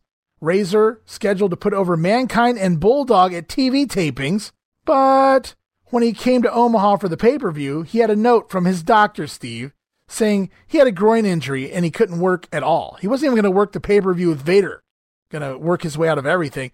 He then agreed to do the pay-per-view match with Vader since fewer people would see it and money was at stake. It was pay-per-view money, but he couldn't do the TV taping. So Razor basically found his way out of jobbing on TV on the way out the door. The final appearance of Diesel and Razor in the WWF came in a strange curtain call finale of the Click before the first indoor non-pay-per-view house in WWF history to top $300,000 May 19th at the Madison Square Garden. The Garden's second straight sellout. The first time that's happened in 11 years. You go back to 1985. Wow. It has 18,800 fans. And DeMelt says the last time there was even a sellout was WrestleMania 10.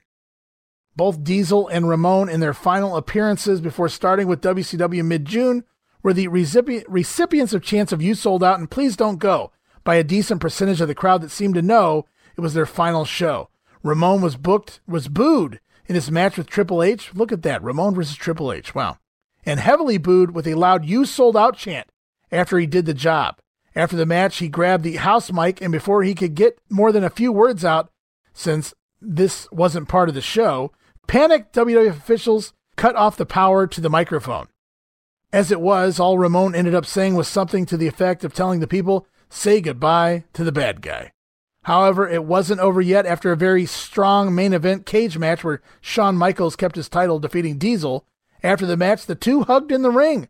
Ramon and fellow Kliq member Triple H then came to ringside, and all four got on all four posts. We've seen the video, the handheld footage, WWE's even shown it, and gave Kliq signs to the fans, some of whom were teary-eyed and saying it was one of the most emotional moments in recent MSG years. Supposedly, the final display wasn't approved by WWE officials, but it got over great with the audience, so little will probably result from it. Well, that's debatable. Ask Triple H. However, there were other wrestlers who were very unhappy at what they considered a kayfabe violation. Yeah, amongst others. A kayfabe violation. You know, when Bruce Pritchard talks about this to this day, he gets pretty damn pissed off, too. Particularly since Triple H was in the ring hugging Razor Ramon and Diesel, and had just finished a match with Michaels, and Diesel magically arose from the finishing move by being kissed by Shawn Michaels. The other Kliq member, 123 Kid, wasn't at the show, as his future with the company is somewhat in question after he showed up at the Superstars taping on April 30th in no condition to perform. And he won't be back until the earliest in June. Of course, we know he won't be back at all. 123 Kid going to be out the door as well. So, yeah, there it is, the Kliq curtain call situation. More bullshit from the Kliq here. It's only they matter.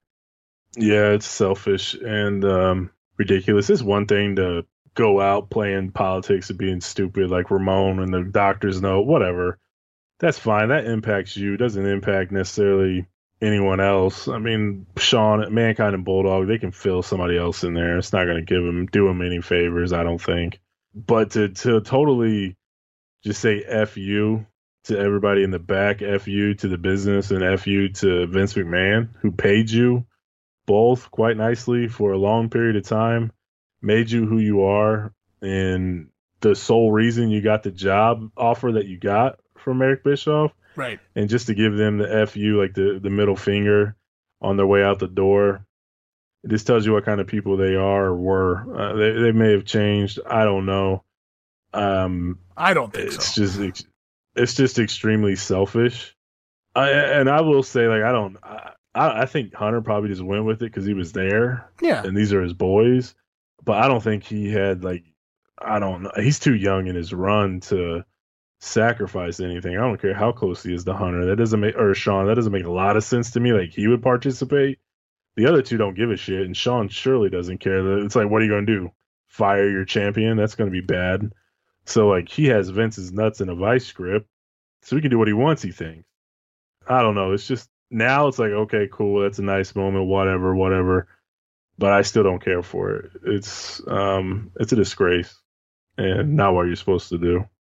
There's unwritten rules, and they broke every single one of them. And it is what it is, I guess, but it's just, I don't know, not my thing. No, I'll go along with all of that. Yeah, just Nash never cared about the inner workings, I don't think, of the business. It was just whatever way to make the best money he could make. And then obviously Scott Hall, I feel like he, at one point cared about the business and probably still does and probably always did. But he probably just wasn't happy, wasn't in a good place. And we all know he has other issues or had other issues. Yeah. And I'm sure it all played a part into some of the things going on with Scott Hall here, even in 1996. As we start off Monday Night Raw, May 20th, Kliq free. Well, not exactly Kliq free, but well, half of them are out the door anyway. This is also taped back on April 29th. So airing May 20th, taped back on April 29th. We come a long way with from Raw being live nearly every week. Of course, eventually it will be live again every week, but that's thanks to Nitro and things like that. Right now, we're still in Sioux City, Iowa Municipal Auditorium. It's the week before In Your House, Beware of Dog. It's coming up this Sunday and Tuesday. We go to the ring. It's Mark Mero accompanied by Sable taking on Stone Cold Steve Austin with Ted DiBiase in his corner. And I don't care what anyone says. I liked Steve Austin's first theme music here, Steve. Now, I do agree that with his character evolving, the music that everybody's come to know and love matches him better.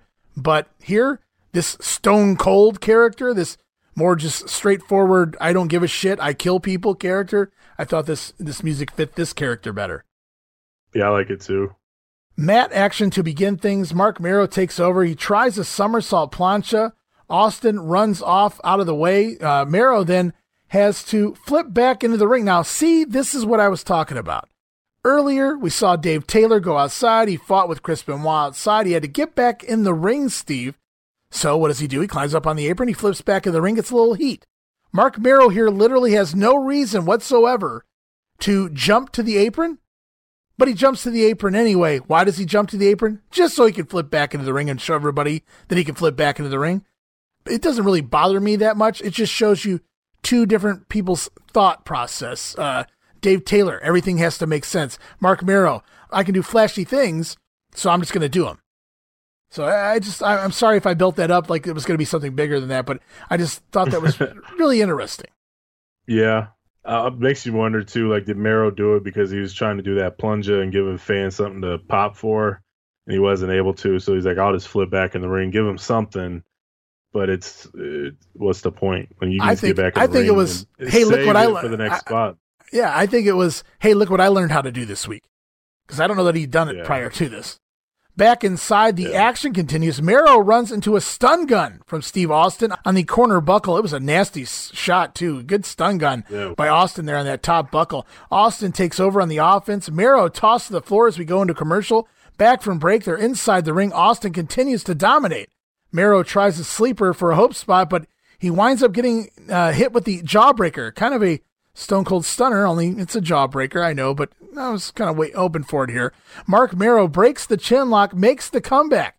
DiBiase then trips Mero up from the floor. Austin nails a knee to the back, and Austin goes up top. He's going to launch off onto Marc Mero, but no, it's Savio Vega from the back, and he attacks Steve Austin with the strap. They have a Caribbean strap match coming up at the pay-per-view.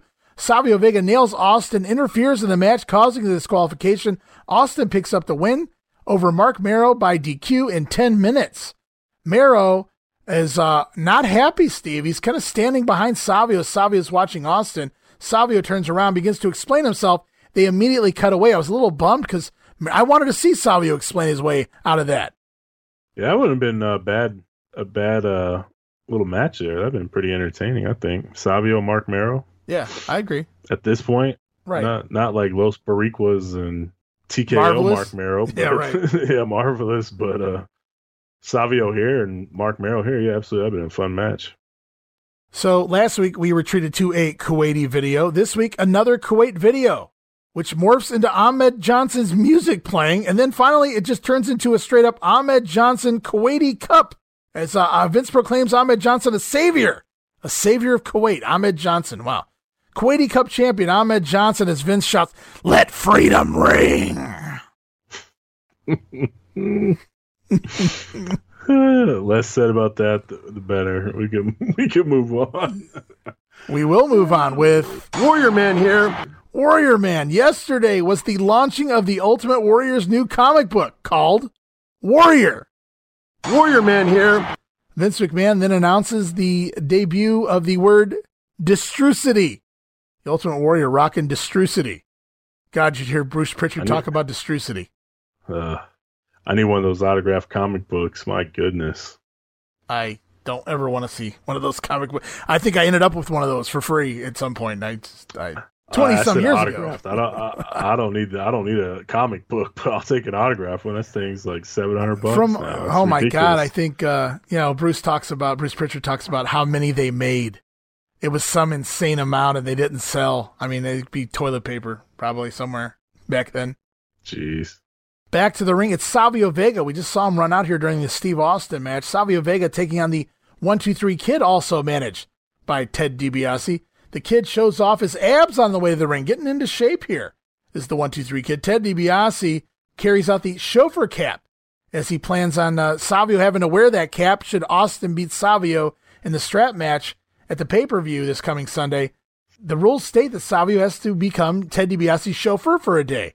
As DiBiase joins commentary for this match, Savio controls early on with a chin lock. DiBiase distracts, and the 1-2-3 Kid takes over, takes Vega's head off with a nasty karate kick. Kid then hits a running drop kick in the corner. Top rope splash gets a 2 count. Kid controls the match, but Vega fires up, kicks out of the corner, and a Uranagi with a 2 count from Savio Vega here on the Kid. The Kid then counters a backdrop with a spin kick to Vega's head, but misses a top rope splash for the second time. Savio then with a nice cradle gets the win, 8.5 minutes. Post-match, Steve Austin attacks Vega Vega fights back. Kidd and Austin then double-team Savio to take him down, tie him up with the strap as Ted DiBiase puts the chauffeur hat on Savio Vega to build up heat for the pay-per-view. Notice Mark Mero's not out here making the save for Savio. Of course not. Man, Savio hit that spin kick in the corner and sent both of them over the top rope. Man, it was awesome. I love the post-match angle, too. It was a great way to build even more heat on this feud. I mean, Savio's a lightning rod and could really get the passion and the fire going. So seeing him get taken down and tied up like that can really helped, I think, add a little bit more heat to this one. I don't know if the crowd's into it like they probably should be or what they expected, but I enjoy this feud. It's damn good. Well, I'll tell you what, they bust their ass in the actual match. That's for sure.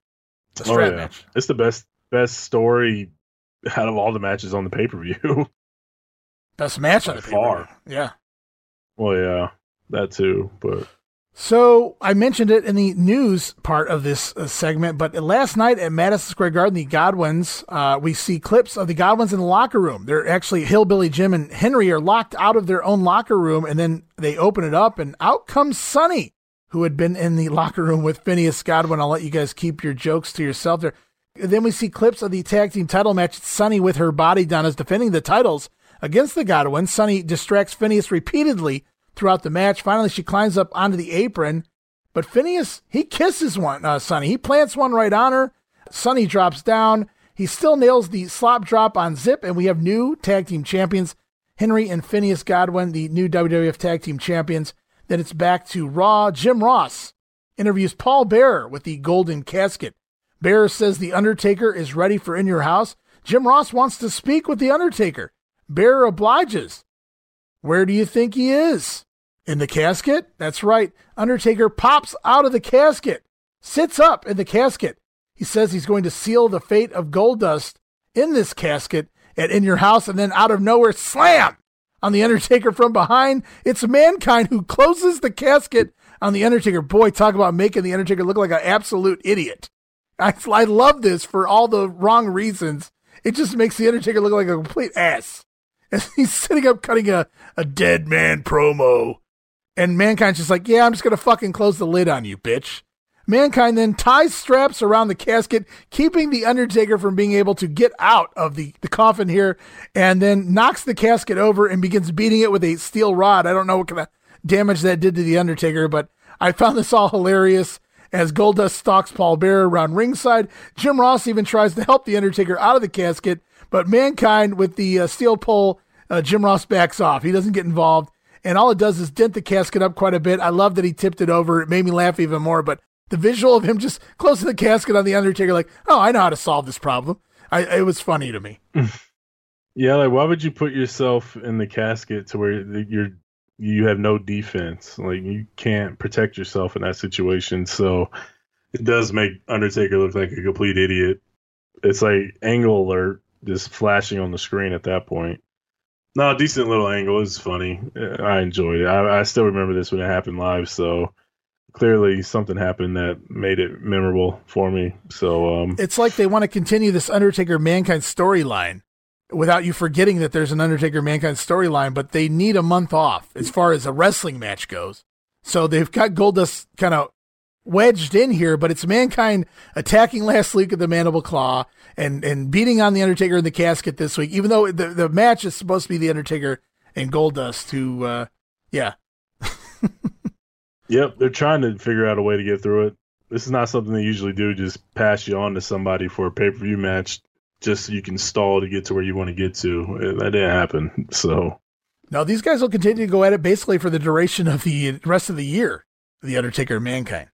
As we head into main event time here, but before we get to the match, it's Shawn Michaels to ringside for commentary. But wait, no, it's not. Jim Cornette is out with Clarence Mason, the British Bulldog, and his wife Diana. Clarence Mason has drawn up some legal papers, Steve, a restraining order to keep Shawn Michaels 100 yards away from Diana Smith, so he can't be out here for commentary after all, it seems this week. But WWF President Gorilla Monsoon to ringside as Howard Finkel announces that Monsoon's decision is he agrees. The papers are legal. They are binding. There is a restraining order in place for 100 yards between Shawn Michaels and Diana Smith. They are valid. So, Gorilla orders Diana Smith to leave ringside so that Shawn Michaels can come out and commentate. I wrote, I loved it. It just felt like a Gorilla thing to do. Yep, that's Gorilla. So instead of waiting for Diana to go all the way to the back, of course, Shawn Michaels' music hits, and he passes her right in the aisleway because that's a good idea. That's what we do with restraining orders here in the World Wrestling Federation. And then it's match time. And as good as the Flair and Guerrero match was on Nitro, this may be the worst shit I've had to sit through in a very long time as the British Bulldog takes on Jake the Snake Roberts. Shawn Michaels joins commentary, and like Ric Flair did on Nitro, Shawn basically just wants to put himself over here. He's talking about dealing with character assassination. He's a good man, Steve. Shawn Michaels is a good man. They're adding to this Michaels angle here by mentioning that Marty Jannetty, Shawn's old partner, has been talking about Shawn, all the things Shawn used to do in their past as the Rockers. Shawn admits to parting with Marty, but they were young then, Steve, and it was okay to rape girls back in those days. Yes, I said it. Anyways, if you read it, it must be true, says Shawn Michaels, referring to things like The Observer, I suppose, about his character. Again, character assassination. Did I mention there was a match in the ring? You wouldn't know it based on Shawn on commentary, nor would you know it based on actually watching this match in the ring. Jake the Snake sends the Bulldog outside of the ring early, but Bulldog takes over on the bum leg of Jake Roberts. Jake looks absolutely gassed as he finally tries to come back, nails a short clothesline. He signals for the DDT, but Bulldog right back to the leg. It's at this point during commentary that Jerry Lawler announces Shawn Michaels' pose for Playgirl magazine today. Blech. I won't even comment any further on that. This goes on forever. 11 fucking minutes of Bulldog sitting on Jake the Snake's knee before Diana Smith finally comes back out, but we go into a commercial break. And when we come back, Diana throws a cup of water into the face of Shawn Michaels, breaking her own restraining order in the process, by the way, Steve. Shawn says he'd never hit a woman, so he nails Jim Cornette. Bulldog then launches himself on Michaels, blasts Michaels, and boom, random end immediately. We go right into, it just cuts out. That's the end of Raw. She throws water in Michaels' face. Michaels hits Cornette. Bulldog hits Michaels, and we just go straight to black. That's how Raw ends. I wrote, what the fuck just happened? Wham! Bam! What the fuck just happened? DeMelt says the finish of Smith versus Roberts match on Raw, it was Jake the Snake winning by a countout. After the Bulldog was on the outside attacking Shawn Michaels, the show went off the air with the match in progress. It didn't make much sense to have Smith lose on TV, even countout, even if he wasn't pinned in his final TV match before the world title shot at In Your House. So I get the logic there, I suppose, but this was all sorts of awful. I don't know what they thought they were doing here to sell the pay-per-view. To be 100% truthful in this situation, I wasn't even really paying attention to the match. Like, Lawler and Shawn were talking so damn much, like, you just kind of forget the match was even going on. All I remember was, like, Bulldog working the leg for the majority of the match, and there's a short arm clothesline there at some point. That's about the whole match, yeah. That's the match in a nutshell. I was just listening to Shawn and Lawler go back and forth. Not like that was much better. It kind of distracted you from the terrible match. So whoever thought that was a good idea was right. I will say at the beginning of the match, there was Shawn said, I would never have anything to do with a married woman. Right. Yeah. I guess taking a dude's girlfriend that he's been with forever, that even though they're not married, is okay though. But I digress. It was ridiculous. It was just him trying to put himself over. And what's funny is, like, it almost felt like he really didn't have a comeback for Lawler. Like, Lawler was laying it on really good, and he didn't really have a comeback for a lot of this stuff. It was just like, yeah, I did some of these things. Yeah, I did this. Yeah, I did pay clothes for Playgirl. Yeah, I did have wild days when I was with Marty Jannetty. Yeah, I did all this stuff. Doesn't mean I'm cheating on, taking married women and having an affair with them. Yeah, I'm not Max Moon. He's just my buddy. Yeah.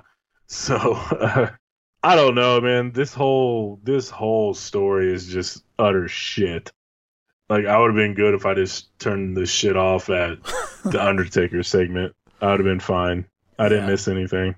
So, segment of the night, Steve. Mero versus Austin. Savio versus the Kid. Mankind makes a fool of The Undertaker. Gorilla makes a fool of Diana. Or, hell, Ahmed Johnson, savior of Kuwait. Definitely not any of that garbage. I'm just going to give it kind of like what you did for last week's episodes. I'm going to give the MVP to Steve Austin and Savio Vega. Just a combination. Ooh, that's good. Both of their matches were solid. And then the angles afterwards, I really liked them. This is the best build to the best match on the show for the pay-per-view, I think. Because it's based in wrestling. It's just two young up-and-comers trying to get the upper hand on each other and trying to make each other look good and build each other up. And it's believable. It works. I've always enjoyed this short little mini feud that Austin had before he kind of just gets the big rub in a month. The rest of the stuff I just do not care about. I don't care about Goldust and Undertaker. I don't care about the story between Shawn and Bulldog. It's just shit. And then the Godwins, no thanks. So yeah, up and down, man. The storylines are awful. The matches are awful. I don't mean these Raw matches. There's a couple of decent matches here, but I mean like the matches they're booking for the pay-per-view just sound awful on paper. Shawn and Bulldog, I don't remember delivering here in this match anyway. I don't remember at all, really, to be fair. But yeah, the only thing I really have enjoyed is the Austin Savio stuff. Their matches have been fantastic every time they go out there and have a match. And this strap match is phenomenal. The only thing that I could have done without was the nonsensical chauffeur hat garbage. It's like it adds nothing to this. There's no point in it. I get DiBiase's rich and Savio's foreign, so to speak. I mean, quote unquote foreign. He's from Puerto Rico, but I mean, I get where they're going and their storyline here, but it didn't need to be there. When did they add the next part to it? Is that next Monday? Or? Next Monday. Oh, they get you to buy the pay-per-view. They have an opportunity to sell it. Okay. All right. Cool. So, yeah, well, obviously we'll talk about that next week. But for this week, I'm going to agree with you. I hate to cheat twice in the same show. I'm gonna do my best to cheat again. Yeah, I'm gonna do my best never to cheat again. I'm gonna try to pick a segment. Some of these shows are pretty rough, and it's gonna be almost impossible to pick something good. Yeah, so segment of the night for me. Let's be real. If I had to go match wise, I feel like Savio and Kid could have been so much better than it was. Kid, I wonder how bad Kid off was. How bad off he was going into this match. Because he's been dealing with concussions, right? Yeah, and he's also been dealing with other things like, illegal substances and things like that as well. Mankind made me laugh, I'll give him that much, but match-wise, if I had to pick a match, I'd go Mero and Austin probably, but at the same time, I don't want to pick a match. I'd rather just pick the stuff with Austin and Savio, all good stuff there. Looking forward to their match and watching that Caribbean strap match as part of that In Your House Beware of Dog pay-per-view. But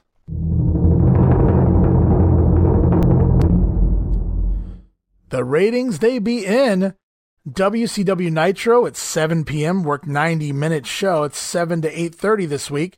Did a 2.3 rating and a 4.5 share. While Raw, unopposed at 9, did a 3.1 rating and a 4.7 share. So Raw 3.1, Nitro 2.3. We won't see a lot of these Raw wins very soon here, but for right now, WWF has been owning WCW, especially since they've been on at 7 p.m. here. So when you're unopposed and you have the audience already built in, you're going to have good numbers. That's not unexpected. Real winner here for you, Steve. Is it Raw or Nitro, or do I even need to bother to ask? You don't need to ask, but I'll just give you what I put down here. I'm just going to go with Nitro. Kind of like last week, I thought Luger going through the table was the best thing I've seen. As far as something that's memorable, Flair and Eddie was the best thing out of both shows this time. I didn't mind his commentary. I thought he did just enough of putting certain guys over to not make it overbearing. DDP coming out of nowhere made no sense. It's stupid. It doesn't matter because they don't care about it, so it's whatever. I thought that Steiner's wasn't as good as the second time around compared to the first, but it was decent. The tag title match I thought was actually, like you said on paper, could be dangerous, but it was actually pretty good. Yeah. But I will say I'm going to give Raw some credit. like what they're doing to build to these matches isn't bad per se. I just don't like how they're getting there. Like the matches themselves should be okay, I think, but just the way they're getting to these matches is just driving me nuts, and I can't stand it, and it's killing these shows for me to the point to where Nitro is just going to win by default until this shit's over between Shawn and Davey Boy. I don't like it for whatever reason. Yeah, I'm not a fan of it. I wasn't then, and I'm not now, and not for any like moral reason. It just doesn't intrigue me as a wrestling fan. Yeah, it's not wrestling. Like I get the Elizabeth Ric Flair stuff from like 92 WWF. It's his wife at that point, and Flair's trying to get with her. So you're defending your honor of your wife. I get that. Even now, like I understand why Flair is using Liz against Macho.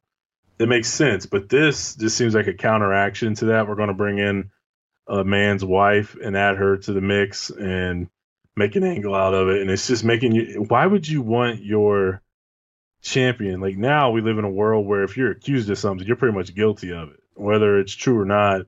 That's how it feels. So why would you accuse your world champion of being a womanizer and going through all this trouble to expose him as being this terrible human being outside of the ring? And then they never really do anything to dispute it. What do? They just let him talk and say, I don't do this stuff. Like, Vince got accused of pushing steroids, so what did they do? They gave us a 12-minute video about all the charity work that he does and the medals he wins. But they're leaving their champion out to dry, and it makes absolutely no sense. It's terrible booking. It's just horrible. I do not like it. I didn't like it then. I don't like it now. It's even worse now. It's pretty pathetic when you have somebody the quality of the Bulldog. I mean, that's the story writes itself. He's the British Bulldog. Give him a title shot. There you go. End of the story. I don't know why it needs all this extra play here. It's definitely doesn't work for me either. And the real winner absolutely is Monday Nitro. Not only was that tag match with Sting and Luger and Ming and Barbarian pretty okay compared to what I was expecting, but that Eddie and Flair match just stole the show, probably for all four of these shows we covered here today. And speaking of covering 4 shows, Steve, we're changing format here on Monday Warfare going forward. after this episode of Monday Warfare, we're changing formats because Nitro goes to 2 hours next week, May 27th, 1996, and things will never, ever be the same again, to quote somebody somewhere. Hope I spelled it right. Anyways, starting next week here on Monday Warfare, The Battles Within, we're going to be doing 1 week of Nitro and 1 week of Raw every week here on Monday Warfare to give all of the storylines, the matches, the angles, the news, and everything in between the proper time here on the show. So we're going to be covering 1 week at a time, Raw versus Nitro. The real battles begin now as WCW goes to 2 hours, the NWO right around the corner. I'm hearing rumors here that maybe Scott Hall might be showing up here pretty soon in WCW as well. So looking forward to the new format, and I can't wait to see what WCW does on a weekly basis here to counteract Raw. Not just to counteract Raw, but what they do with that much time on their TV program. So it's going to be interesting to see what changes and what we get to see here on the upcoming 2 hour format here on Nitro. As we slow down our format on Monday Warfare, Nitro picking up an extra hour. Yeah, I'm looking forward to it. I think it gives us more time to discuss things other than like what's on TV. And I think we need to start. I don't know if one of us can do this or what, but I think not right now, but I think we should start making a list of where things fall apart. Like we can start seeing the kinks in the armor and say, okay, they messed up here, they messed up there. I think that'd be something cool that we can add to it, but it's a lot of work, and we don't just want to throw shit together unprepared and just say, yeah, I remember that. That's cool. And have one of us remind each other what happened. No, we really take the time and effort to watch these shows and get as much information as possible. So it's our opinions, but it's based on fact and what we see. And hopefully, from the sounds of it, you guys like it. So stick with us. We got some more coming. Lots more coming as we're only in May of 1996. Long way to go here in the battles within, so to speak. But for this week, Ray Russell and Steve Eckstad had a blast here covering the final 2 episodes of Nitro and 2 episodes of Raw as the 60-minute format Nitro goes to 2 hours and Raw it'll stay 60 minutes at least until 1997. So we've got that to look forward to anyway. February, right? Yeah, it's somewhere around there. Sounds about right. I think the I Lost My Smile is actually the first. No, that's Thursday, Raw Thursday. Never mind. Well, luckily it's February, though. It's a ways off, thank God. Yeah, thank God for that. So I want to thank you guys. I look forward. Things are really heating up, and I'm not just saying that for our show. I mean, literally, they're really heating up here, especially with WCW. You know what's coming. Hall, Nash, the NWO, the Cruiserweights, the Luchadors, all kinds of good stuff coming up here in WCW. And WWF, it's going to be interesting to see what they do. I mean, I remember the pay-per-views. I just don't remember how we get to those pay-per-views sometimes. So it's going to be fun to go back through time and check all this out. Steve, thanks again. Oh, no problem, man. It's been fun. All right, guys, we'll be back next week with one episode of Nitro, one episode of Raw here on Monday Warfare, The Battles Within.